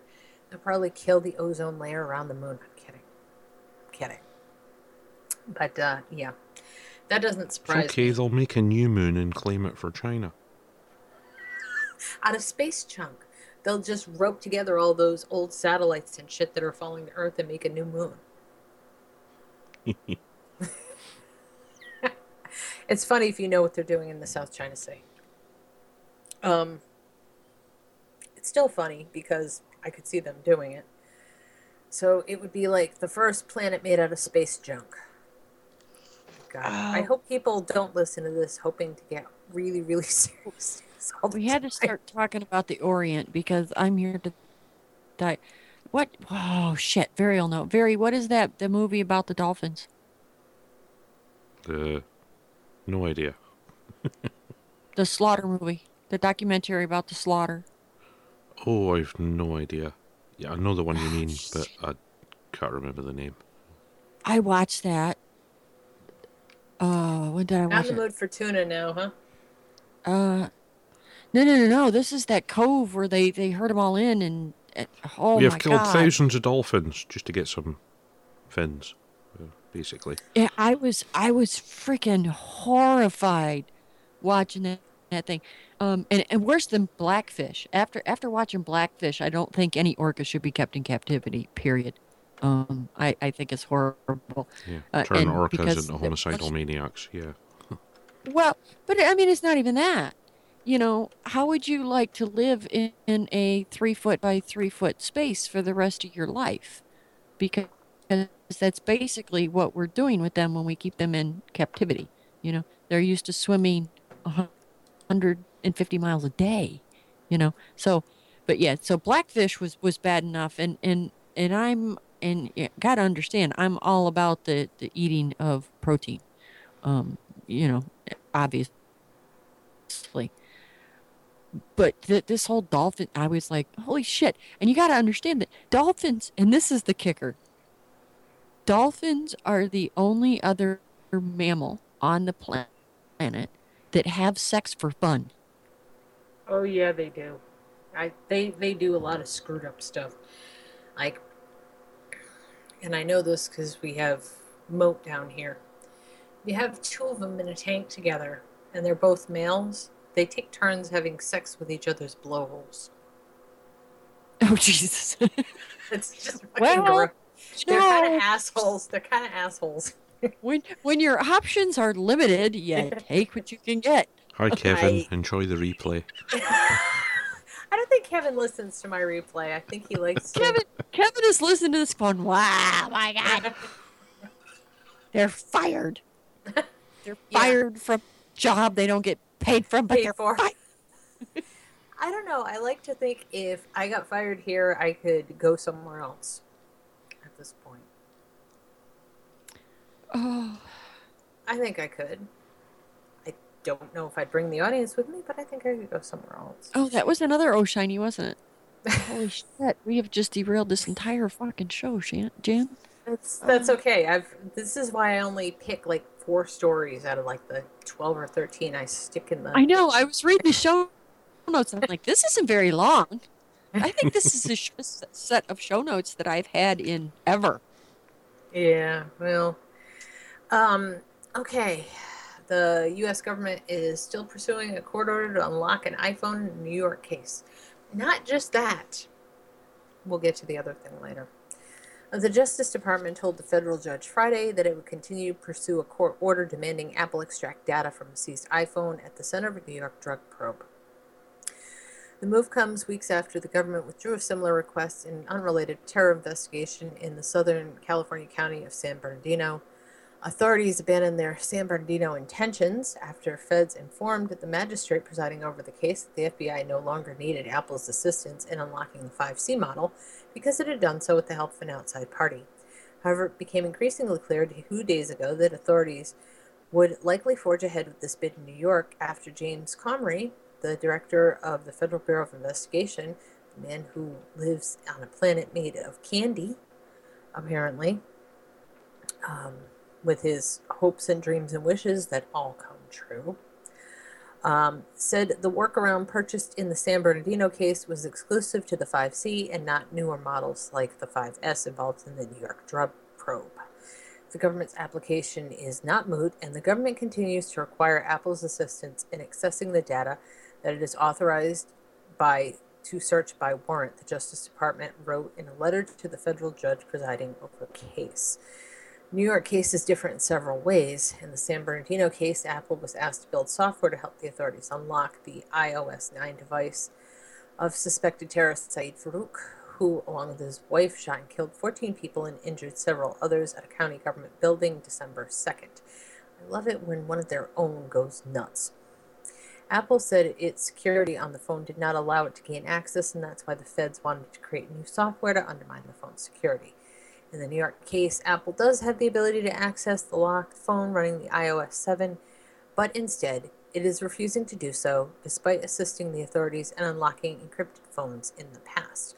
The government's legal action Friday amounts to it saying it would appeal the magistrate's February 29th decision, in which the magistrate sided with Apple and said it didn't have to comply with an earlier granted search warrant. The magistrate's decision will now be reviewed by a federal judge. The drug defendant in the case, Zhang Feng, has already pled guilty, yet the authorities think data on the drug dealer's phone might help them in the drug investigation. Another key difference in the two cases were the rulings by two magistrates. The government asserted that a 1789 law known as the All Writs Act demanded that Apple assist the authorities. The magistrate in Southern California case agreed and ordered Apple to comply before the feds abandoned the search warrant after they said they broke into the phone. In the New York case, the magistrate said the All Writs Act did not apply. Nothing in the government's argument suggests any principled limit on how far a court may go in requiring a person or company to violate the most deeply rooted values to provide assistance to the government the court deems necessary, U.S. Magistrate Judge James Orston ruled. An Apple attorney told reporters that the company was disappointed with the government's move and said the government was trying to set a legal precedent, which it is. It obviously is. And Jan, aren't you disappointed the FBI didn't listen to last week's show? Because, I know. you know, otherwise they could have contacted the Telegraph and got hold of where they got that iOS 7 unlocking device Yeah. for, $100. Yeah, well, why would they bother? Why would they bother? They're not going to bother. No. Because they do want to set precedents. So, Yeah, as I say, yet again, they seem to want to drive all the technology companies out of the USA. Well, no, they just want to make their workload easier and lighter. I don't know. Yeah, but what they're going to achieve is driving all the technology companies out of the USA. Because companies will just go, well, screw you guys. Mm-hmm. Let's go to Canada. Right. Okay. Yeah, well, exactly. So, this is the story. I stuck a link in chat. ACLU map shows 63 locations of ongoing phone unlocking cases.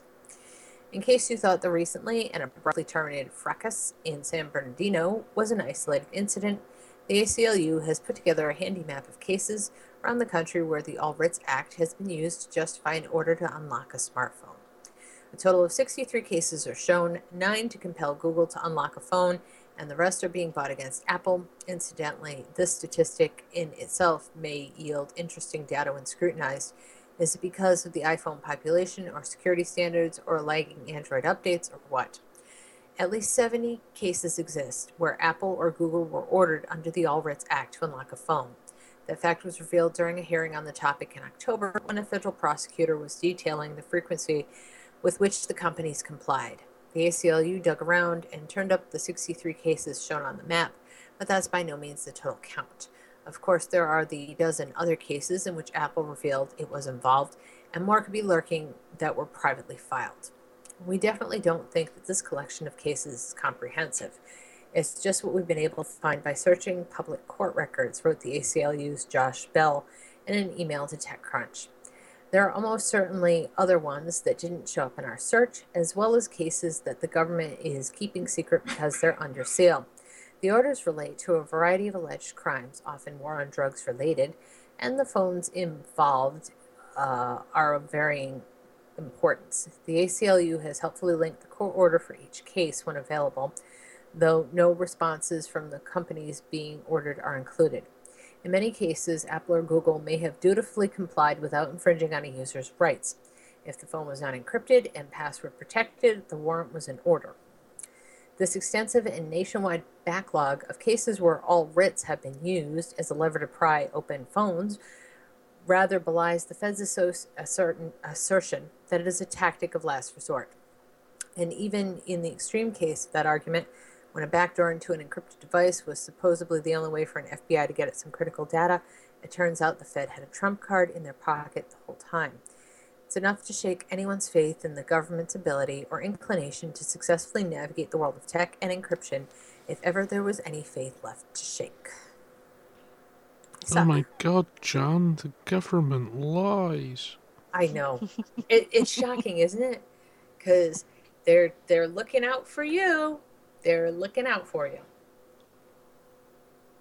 Actually, Seriously, what are they going to do when they come across, it'll be an Android device, right, that some criminal has used, but he's put a custom ROM on it that means Google can't do shit all with it, and neither can any of their decryption tools. Because as soon as they run anything like decryption, it's going to blank itself. well, Their heads are going to implode or something. I don't know. Well, they live in the land of magical thinking. I I bet they're not even aware that people with Android phones use customized operating systems? Probably not. No, they don't seem like the people that are smart enough to understand that people can write their own code. You Yeah. know what I mean? They seem to think it all comes prepackaged in that way. Um, and they're in for quite a surprise. They really are. They're really, yeah. Heads exploding, I don't even know. It'll lead to some kind of imagined crackdown because, every It time the would be government an cracks down on improvement people, over we them all, trying to think with their heads, because they obviously don't know how to do that. well, they live in a fantasy world. I think government is rather like the lords of the old days. You know what I mean? I think they're insulated. I think they're kept from people's opinions. I think they're sheltered, that they have no idea how people really feel about them. Because if they did, I think they would be freaking shocked. Well, no. Michael Morris, I disagree with you. They do understand that people can make their own guns or even grow their own food. They just don't want that to happen. They want to make it as difficult as possible. Because the Yeah, more they don't want dependent you people are on being the government, self-reliant. Yeah. yeah, well, the more dependent you are on the government, the easier you are to track. And I was actually reading a really interesting story about these women who are on assistance. And they're on assistance, they're pregnant. I think they live in Detroit. And the amount of surveillance that they're under is fucking staggering. I don't agree or disagree with having a child on welfare. What sometimes shit happens. That's fine, but these women are under surveillance of a level on par with what terrorists should be under surveillance. Um, all of their information, their sexual history, any sort of mental illness. I mean, it's out there, and reporters can find it. It's not even that hard. And it's shared all over the place with people it shouldn't be shared with, because these people are dependent on the government, and the government thinks it's perfectly fine to do that.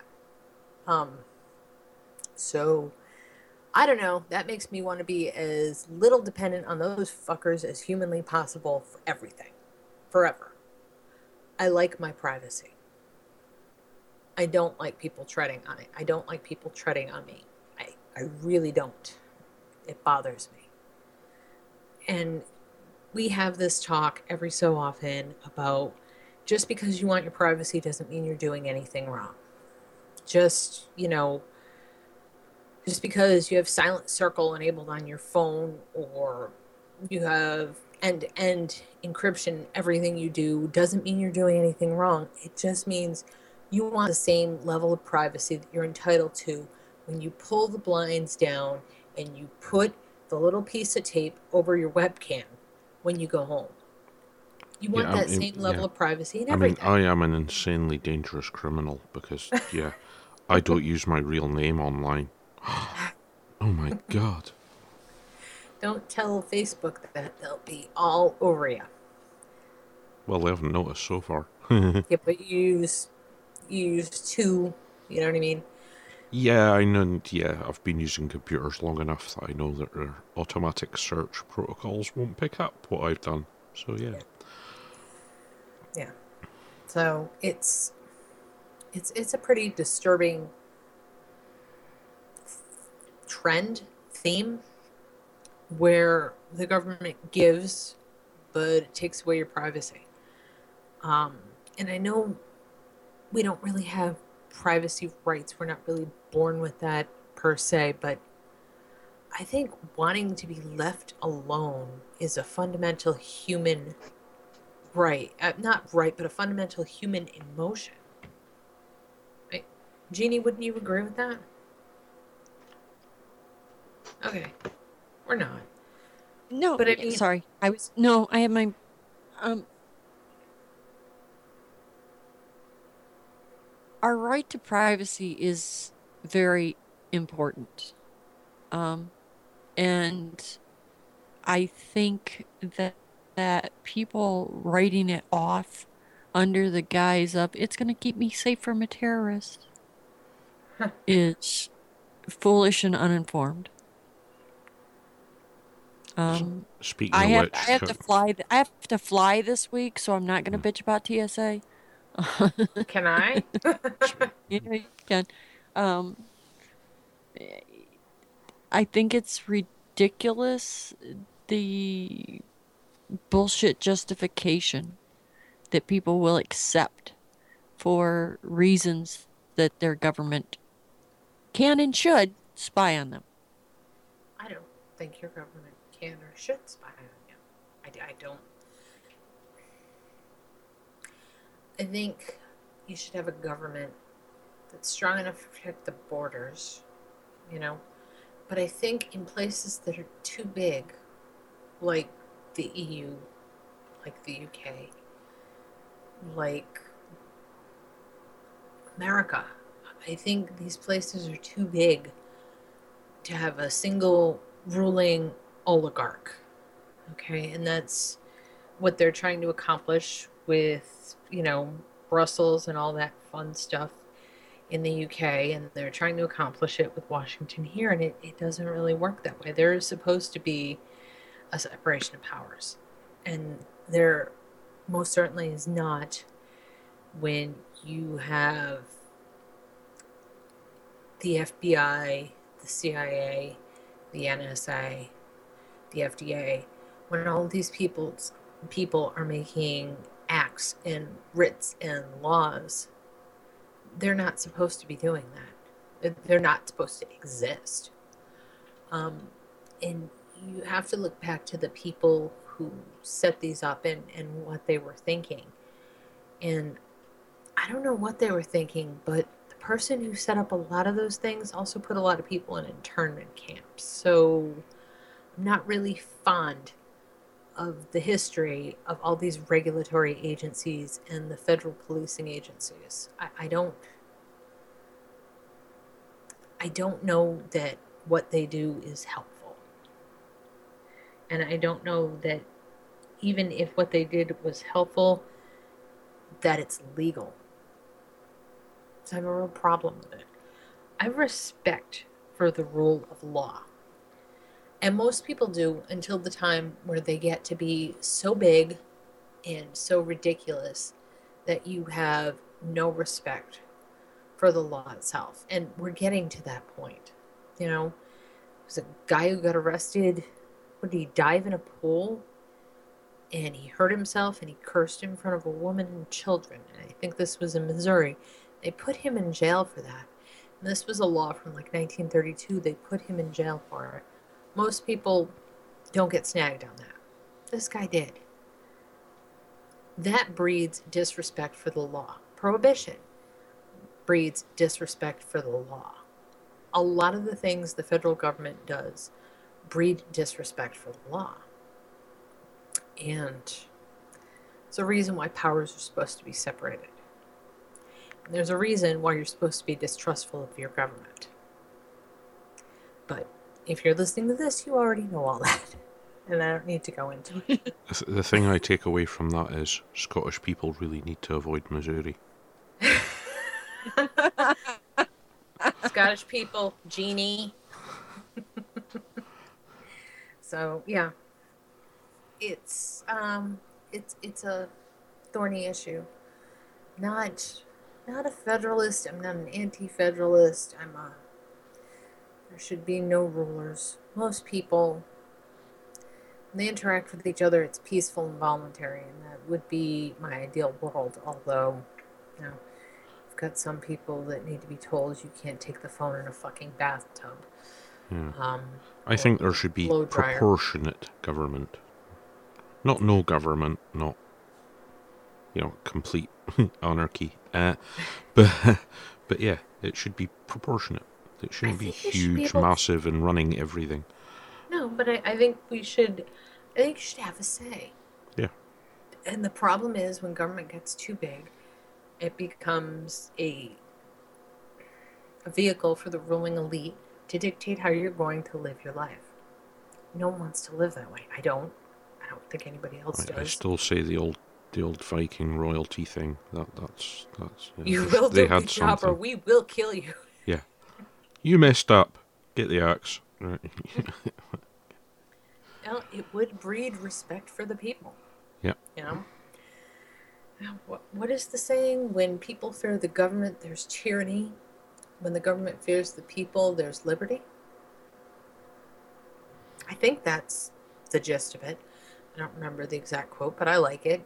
And, you know, I'll claim it as my own damn quote if nobody else steps up and tells me who wrote it. um, okay. U.S. government sets record for failure to find files when asked. I know this will shock everyone. The Obama administration set a record for the number of times its federal employees told disappointed citizens, journalists, and others that despite searching, they couldn't find a single page requested under the Freedom of Information Act, according to a new Associated Press analysis of government data. In more than 1 in 6 cases, or 129,825 times, government searchers said they came up empty-handed last year. Such cases contributed to an alarming measurement. People who asked for records under the Open Records Law received censored files or nothing in 77% of requests, also a record. In the first full year after President Barack Obama's election, that figure was only 65% of cases. White House spokesman Josh Earnest said Friday he was not familiar with the figures showing how routinely the government said it can't find any records, although the Justice Department also highlighted them in its own performance report. Ernest said federal employees worked diligently on such requests and renewed his earlier complaint that the U.S. records law has never been applied to Congress since it was signed into law 50 years ago by President Lyndon Johnson. Congress writes the rules and they write themselves out of being accountable, Ernest said. He urged reporters to continue to put the pressure that you have applied to Congress to encourage them to subject themselves to the same kind of transparency rules they insist on other government agencies follow. The new data represents the final figures on the subject that will be released during the Obama presidency. Obama has said his administration is the most transparent ever. The FBI couldn't find any records in 39% of cases, or 5,168 times. The EPA regional office that oversees New York and New Jersey couldn't find anything 58% of the time. U.S. Customs and Border Protection couldn't find anything in 34% of cases. It's incredibly unfortunate when someone waits months or perhaps years to get a response to their request, only to be told the agency can't find anything, said Adam Marshall, an attorney with the Washington-based Reporters Committee for Freedom of the Press.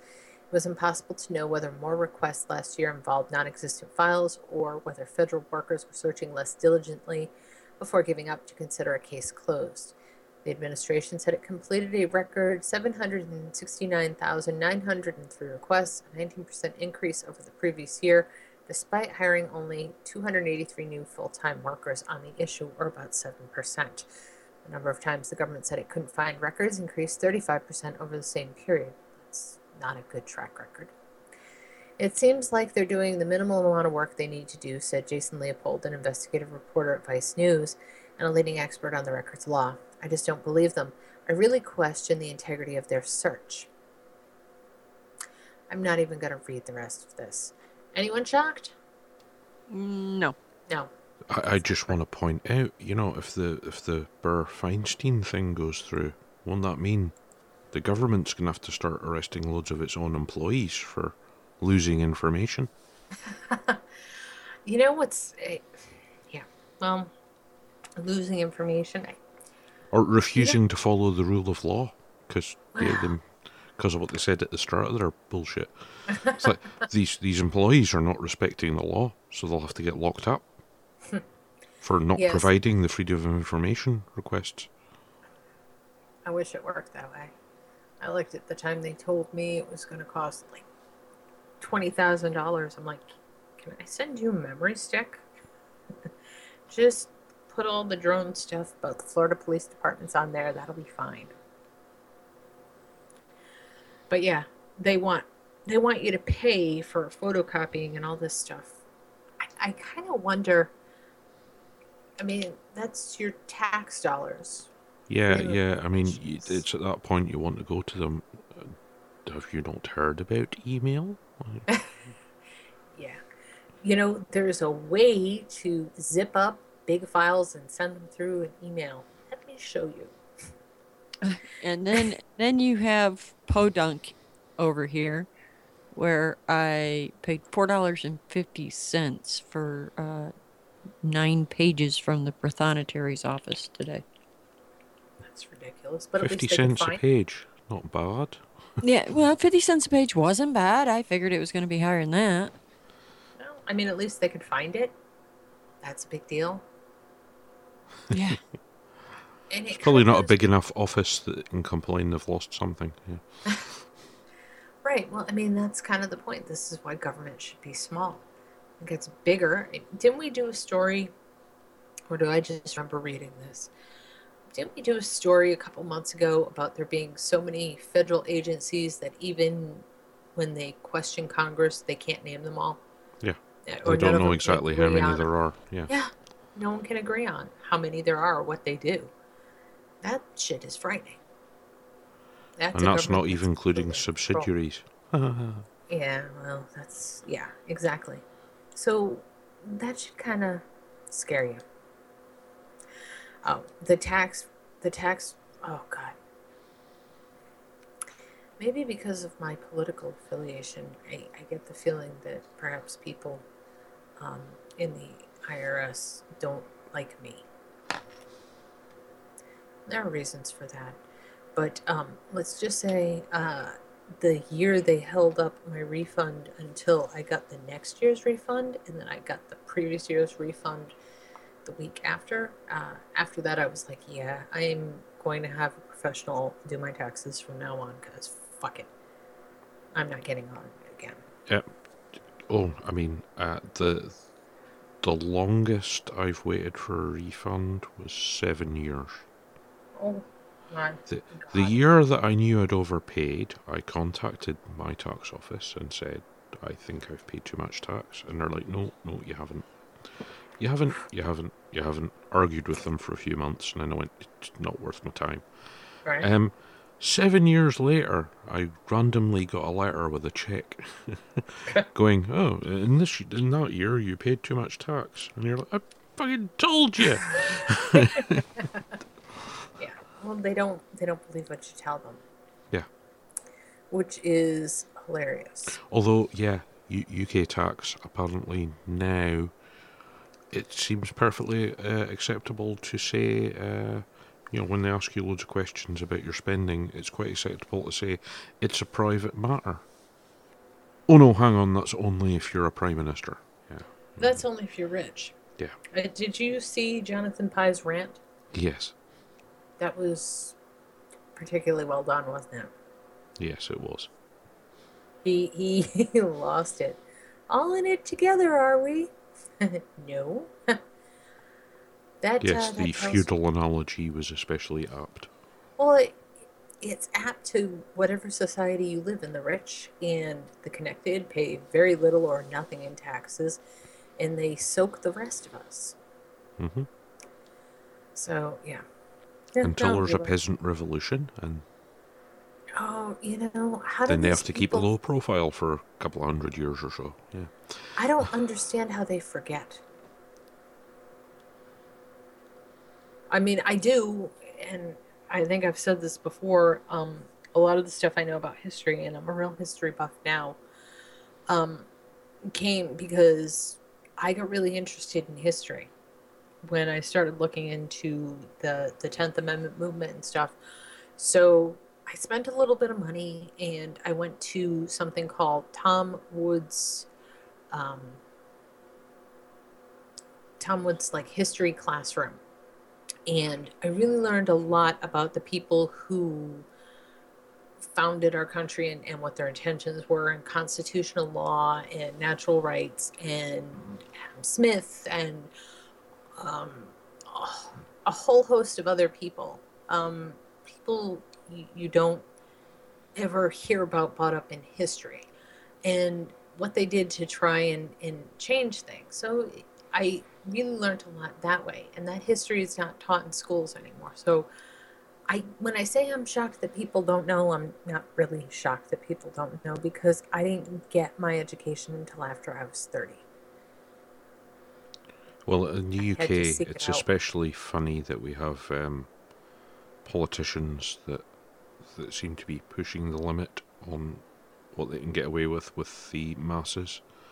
Because we had the notable historical event, the English Civil War, which was, the king was a crazy nutbag. They eventually cut his head off. Okay, the guys that took over were also crazy nutbags. Hi, Oliver Cromwell. But luckily he died and the whole thing collapsed. But and then you have the French Revolution.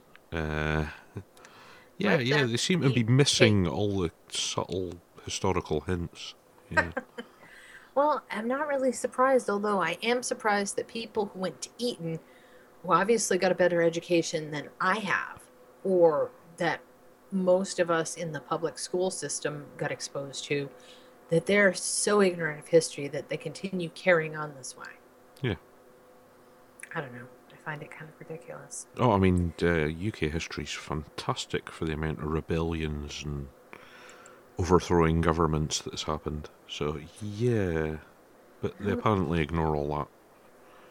No, we'll just keep doing this shit and everything will be fine. Yeah. I said I was going to do a Stingray story and I'm going to. It's actually like kind of late.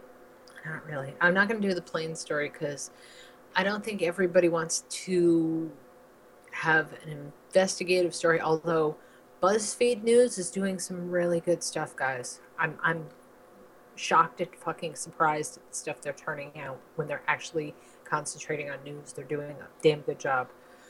But I said I would talk about stingrays, so here's a short one. And we'll talk about dirt boxes some other time. Maybe we can do a whole show with nothing but dirt boxes and yellow cake. Spy tool ruling inches stingray debate closer to the Supreme Court. When a Maryland appeals court recently ruled that police were wrong to use a secretive cell phone tracking device known as a stingray without a warrant, civil liberties groups cheered over the clear privacy message the three-judge panel sent to law enforcement. The judges concluded that authorities could not turn the cell phones people carry into real-time tracking devices without a warrant, shooting down the state's assertion that merely turning on a cell phone equated with consent to be tracked. The written opinion, released by the judges last week, is also important for a few other reasons. The judges upheld the lower court's decision to suppress evidence gathered with the help of a stingray, and they strongly rebuked the Baltimore police for concealing their use of the stingray from a judge when they applied for a court order to track the suspect. Judges have been reluctant in the past to suppress evidence in cases where questions about the Fourth Amendment protections were still unresolved at the time the evidence was collected. But the decision to do so in this case, despite the lack of a clear constitutional resolution when the evidence was collected, sends a potent warning to the federal and local law enforcement agencies around the country. Deception around the use of stingrays is tantamount to judicial fraud and could cost them convictions, experts say. This is the first appellate opinion in the country to fully address the question whether police must disclose their intent to use a cell site simulator to a judge and obtain a probable cause warrant, said Nathan Wessler, staff attorney for the ACLU's Speech Privacy and Technology Project. The ruling is significant for another big reason. It and other stingray cases expected to pop up in its wake could ultimately push the issue to the Supreme Court, something civil liberty groups have been wanting since the first stingray case came to public attention in 2011 with the Daniel Ravengrim case. There are some caveats around the Maryland ruling, however. The groundbreaking decision came from a state appellate court, not a federal appeals court, and is therefore not legally binding outside Maryland court system. And although the losing side in the Maryland case can try to take the case to the Supreme Court, Wessler says the higher court is not likely to take the case unless another court in the country weighs in on stingrays and rules against the need for a warrant. It was that kind of split decision that sent the now famous GPS tracking case, United States v. Jones, to the Supreme Court in 2011. In the meantime, although the Maryland ruling isn't legally binding outside Maryland, its effects will still reverberate in the other states, says Wessler. By being the first opinion really dealing with this issue, the Maryland court has set the tone for this debate, and I would fully expect courts elsewhere in the country to very seriously look at this opinion as a starting point for their own analysis, he said. Jennifer Lynch, a senior staff attorney with the Electronic Frontier Foundation, who wrote an amicus brief in the Maryland case with Wessler, agrees. We're just starting to see other stingray cases bubble up, and it's pretty fantastic that the first opinion on this case came out so strongly in favor of the defendant's Fourth Amendment right, she said. So I could go on and on about that all night, but I'm not going to. So Well, I kind of said it last week. They pissed off the judges. Don't piss off the judges. They No. cray-cray. No, judges don't really like that. They're not big fans of that. So that's a good thing. Yes. Oh, do you want to play the Jonathan Pye video for people who don't understand what the whole Yeah, hang on. I'll just mess, go find it. why they managed to persuade the Iceland Prime Minister to temporarily step down? I think they were afraid the people in Iceland were going to kill him. Right, here we go. There's a reason for Excuse me, how do you respond to revelations that your name has been linked to the Panama Papers? It's test shit. No, it's not him. It's not him. It's not him. Walk away. Walk away. Walk away. So embarrassing. I hate this, Tim. Doorstepping and chasing people down the street like a madman. And it's cringeworthy. I could be chasing Idi Amin down the street and I'd still be rooting for him to get away. And why are we calling these revelations? Again, nothing's been revealed that we didn't know already. Of all the politicians I've interviewed and seen interviewed in the last few days, none of them seem even vaguely surprised by these revelations. It's just now we've got proof. We're all in it together, apparently. No. They're all in it together, okay? They're all on the inside. We're out on the street looking in. Hello, it's cold out here. Can we come in? We've got to pay tax out here. Oh, just a little bit of warmth, Governor. Yeah, just a few scraps for a little urchin with rickets and a substandard credit rating. They're all in it together. Russia, China, Iceland, Cameron's dad, FIFA. It reminds us where he came from, and that's not the real world. It reminds us how they all got where they are, okay? He's from the same planet as George Osborne. George Osborne is a man who thought he could solve the financial crisis that the world banking elite gave us by taxing hot pasties, which is a known lunchtime favourite, if you've guessed it, the working classes. We hear about how it's people on benefits that are the scourge of our society, but now we finally know it isn't the poor, the disadvantaged, the badly educated, the disabled and the obese that is the drain on our economy. No, it's the rich, the overprivileged, the privately educated. And yes, they are obese, but not on too many meat, potato pies and fizzy pop. No, they are fat on pheasant and port and the hopes and dreams of low-income families. Okay, the economy, capitalism, it's supposed to be about progress. Okay, but we're not progressing, we're regressing. We've regressed to the 12th century. We're back in feudal Britain, where the overlords pay little or no tax, but instead they go from village to village in their sedan chairs, collecting all the tax from the paupers and the toothless crones who are writhing around in their own filth, whilst Lord Cameron declares, we're all in this together, now bring me your plumpest hog so I may roger it in its face, as is my aristocratic right. Perhaps now, someone somewhere in Westminster can act on all the rhetoric. It's been 3 years since David Cameron said that he wanted to make the tax system more transparent, okay? Maybe now he needs to act on that, because he seems to think the best way to investigate these leeches is to cut HMRC's budget. But, you know, like he says, when it comes to tax avoidance, it's a private matter, isn't it? Shit, is that him? Okay, with me. Oi, you! No, it's not him. It's not him. That's fake reporter Jonathan Pye, who actually manages to do a pretty decent job. He's really good at rants. He loses his mind, and it's quite often funny, but it's very informative for someone like me who's stuck with their head in, American news organizations. It's nice to get a different perspective. Well, you like the financial stuff. You should really be loving the Panama Papers stuff. I kind of am. I mean, but it's so vast. Yes. It's so huge to read through it all, and you're going, holy shit, this is crazy. And it's all there leaks doesn't from seem to be a country in the world where this hasn't gone on. So, yeah. No. Well, actually, America is a pretty big tax haven too, Yeah. for a lot of people. So, you know, People still, number one is still the British Virgin Islands, though. of course. Loads of Americans, that's where their money is too. So, yeah. Well, if you don't have to keep it in the country and you don't have to play your part, I guess. And it's fine. Turks and Caicos, another fantastic place for money laundering. I mean, hiding money. I mean, It making having a legitimate personal offshore decision. businesses. It I really think it's funny because most of the time when countries go to war, it's to protect business assets in other countries, right? And yet the government sends your young people to go fight these wars and lets these businesses take their money out of the country. I don't understand how that's a good quid pro quo. I don't. Not in love with the system of taxation. I don't think so. You really want to read something, they're awful. I understand what Julian Assange is saying, and I also understand that they're saying that George Soros's fingerprints are all over this thing. I don't really care.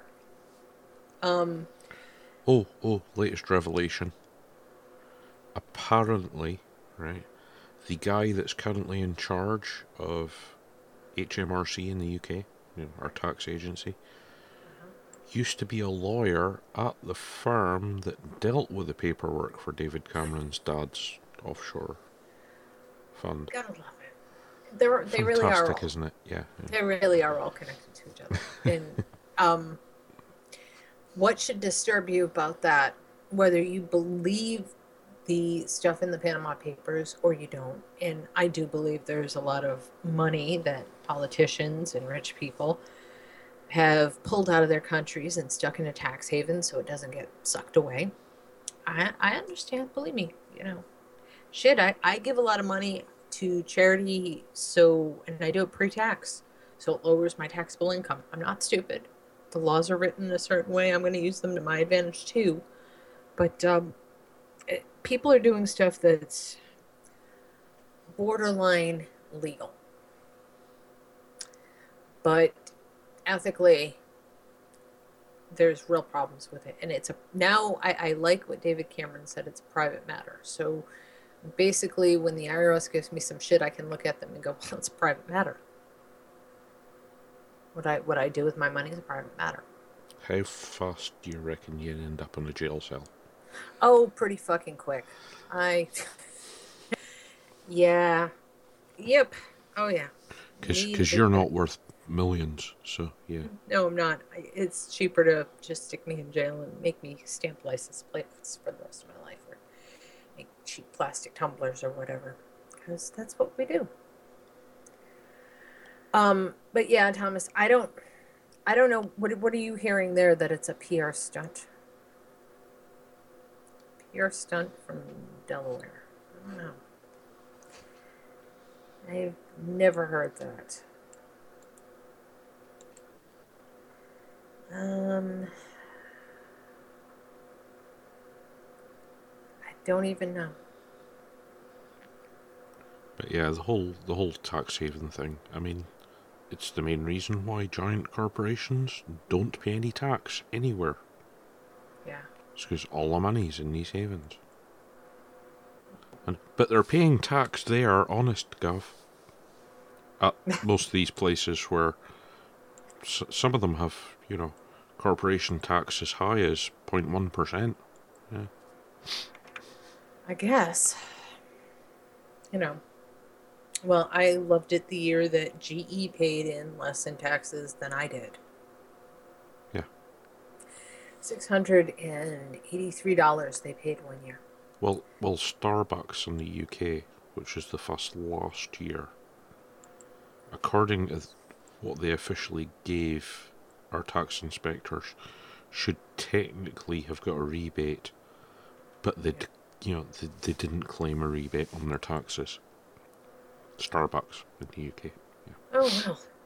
Because apparently they Goody didn't sell any coffee.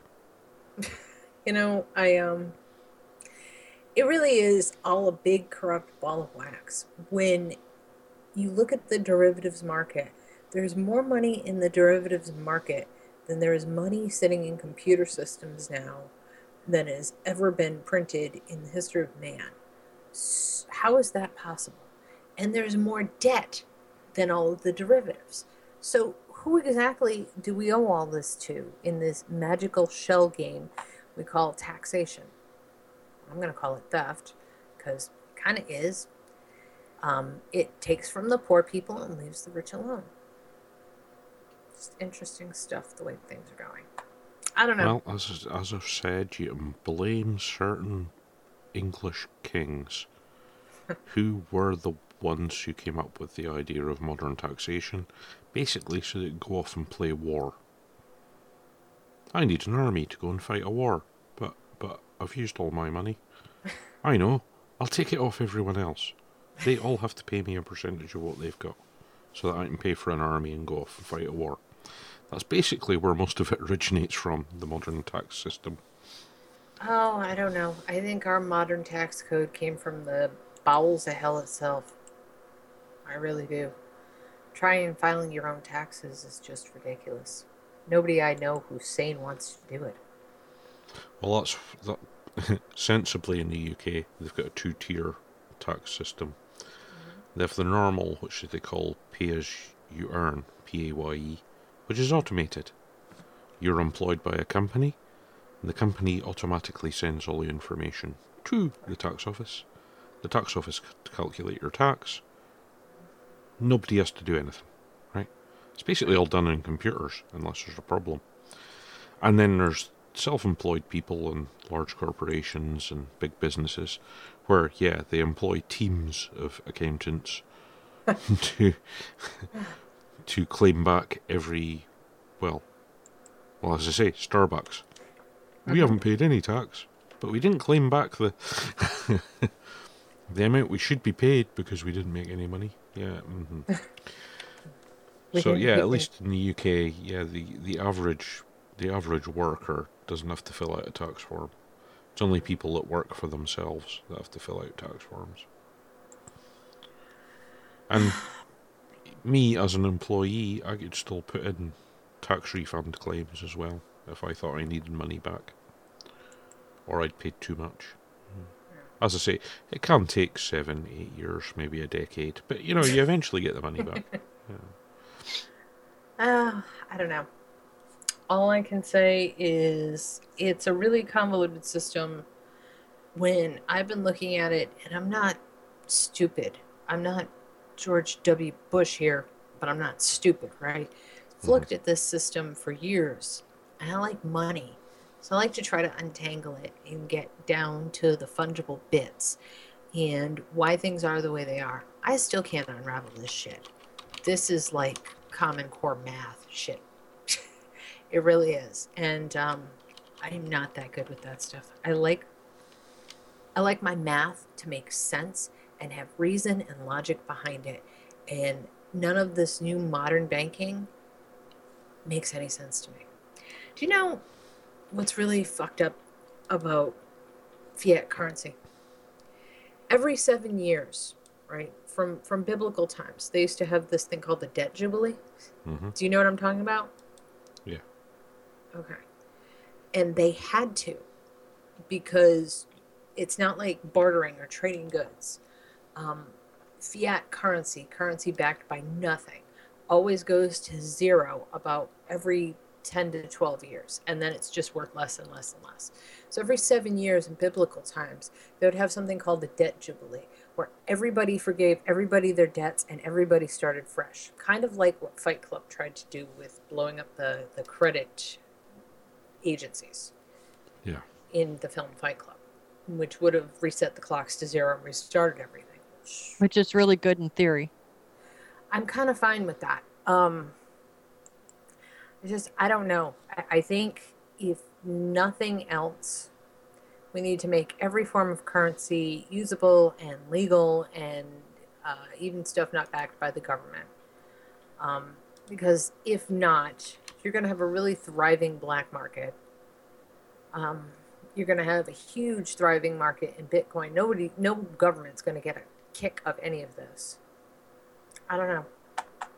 There's so much wrong with this system. I don't have enough hours to list it all, but it needs fixing.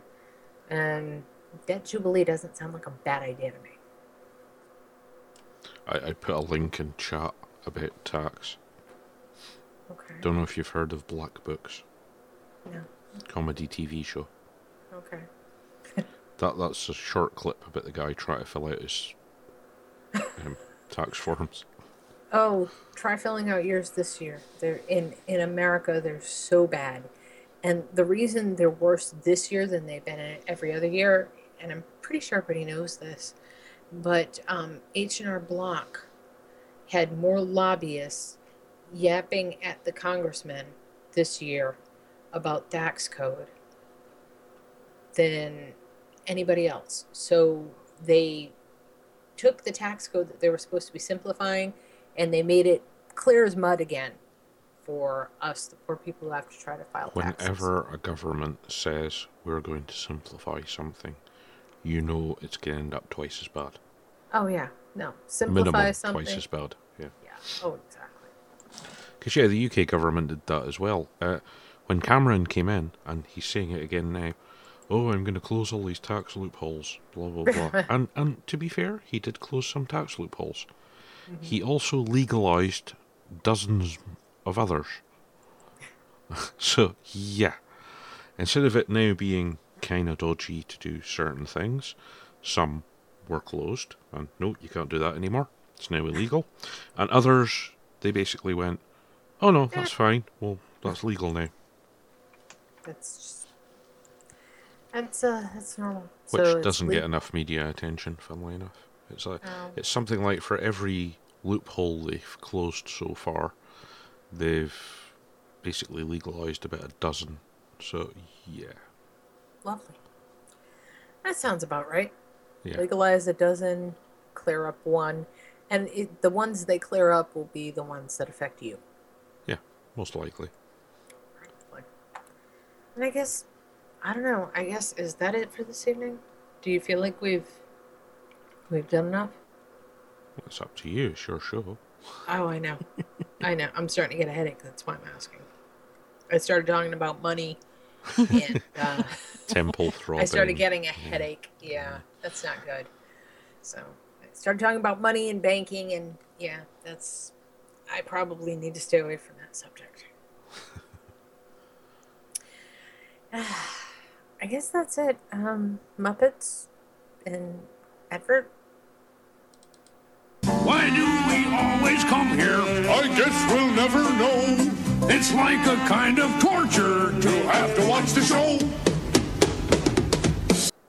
Why spend hours searching for in-stock ammunition when you can use AmmoSeek.com? AmmoSeek.com is a search engine for finding ammunition, reloading components, magazines, and guns for more than 300 calibers at more than 60 online retailers. AmmoSeek.com only shows items that are in stock and readily available for shipping. You can search by caliber, grains, manufacturer, and more. The results are displayed by cost per round, so you are able to get the very best pricing on your ammunition of choice. Find ammunition at the best prices fast. AmmoSeek.com. Good night, guys. We'll see you next week. Thanks for listening.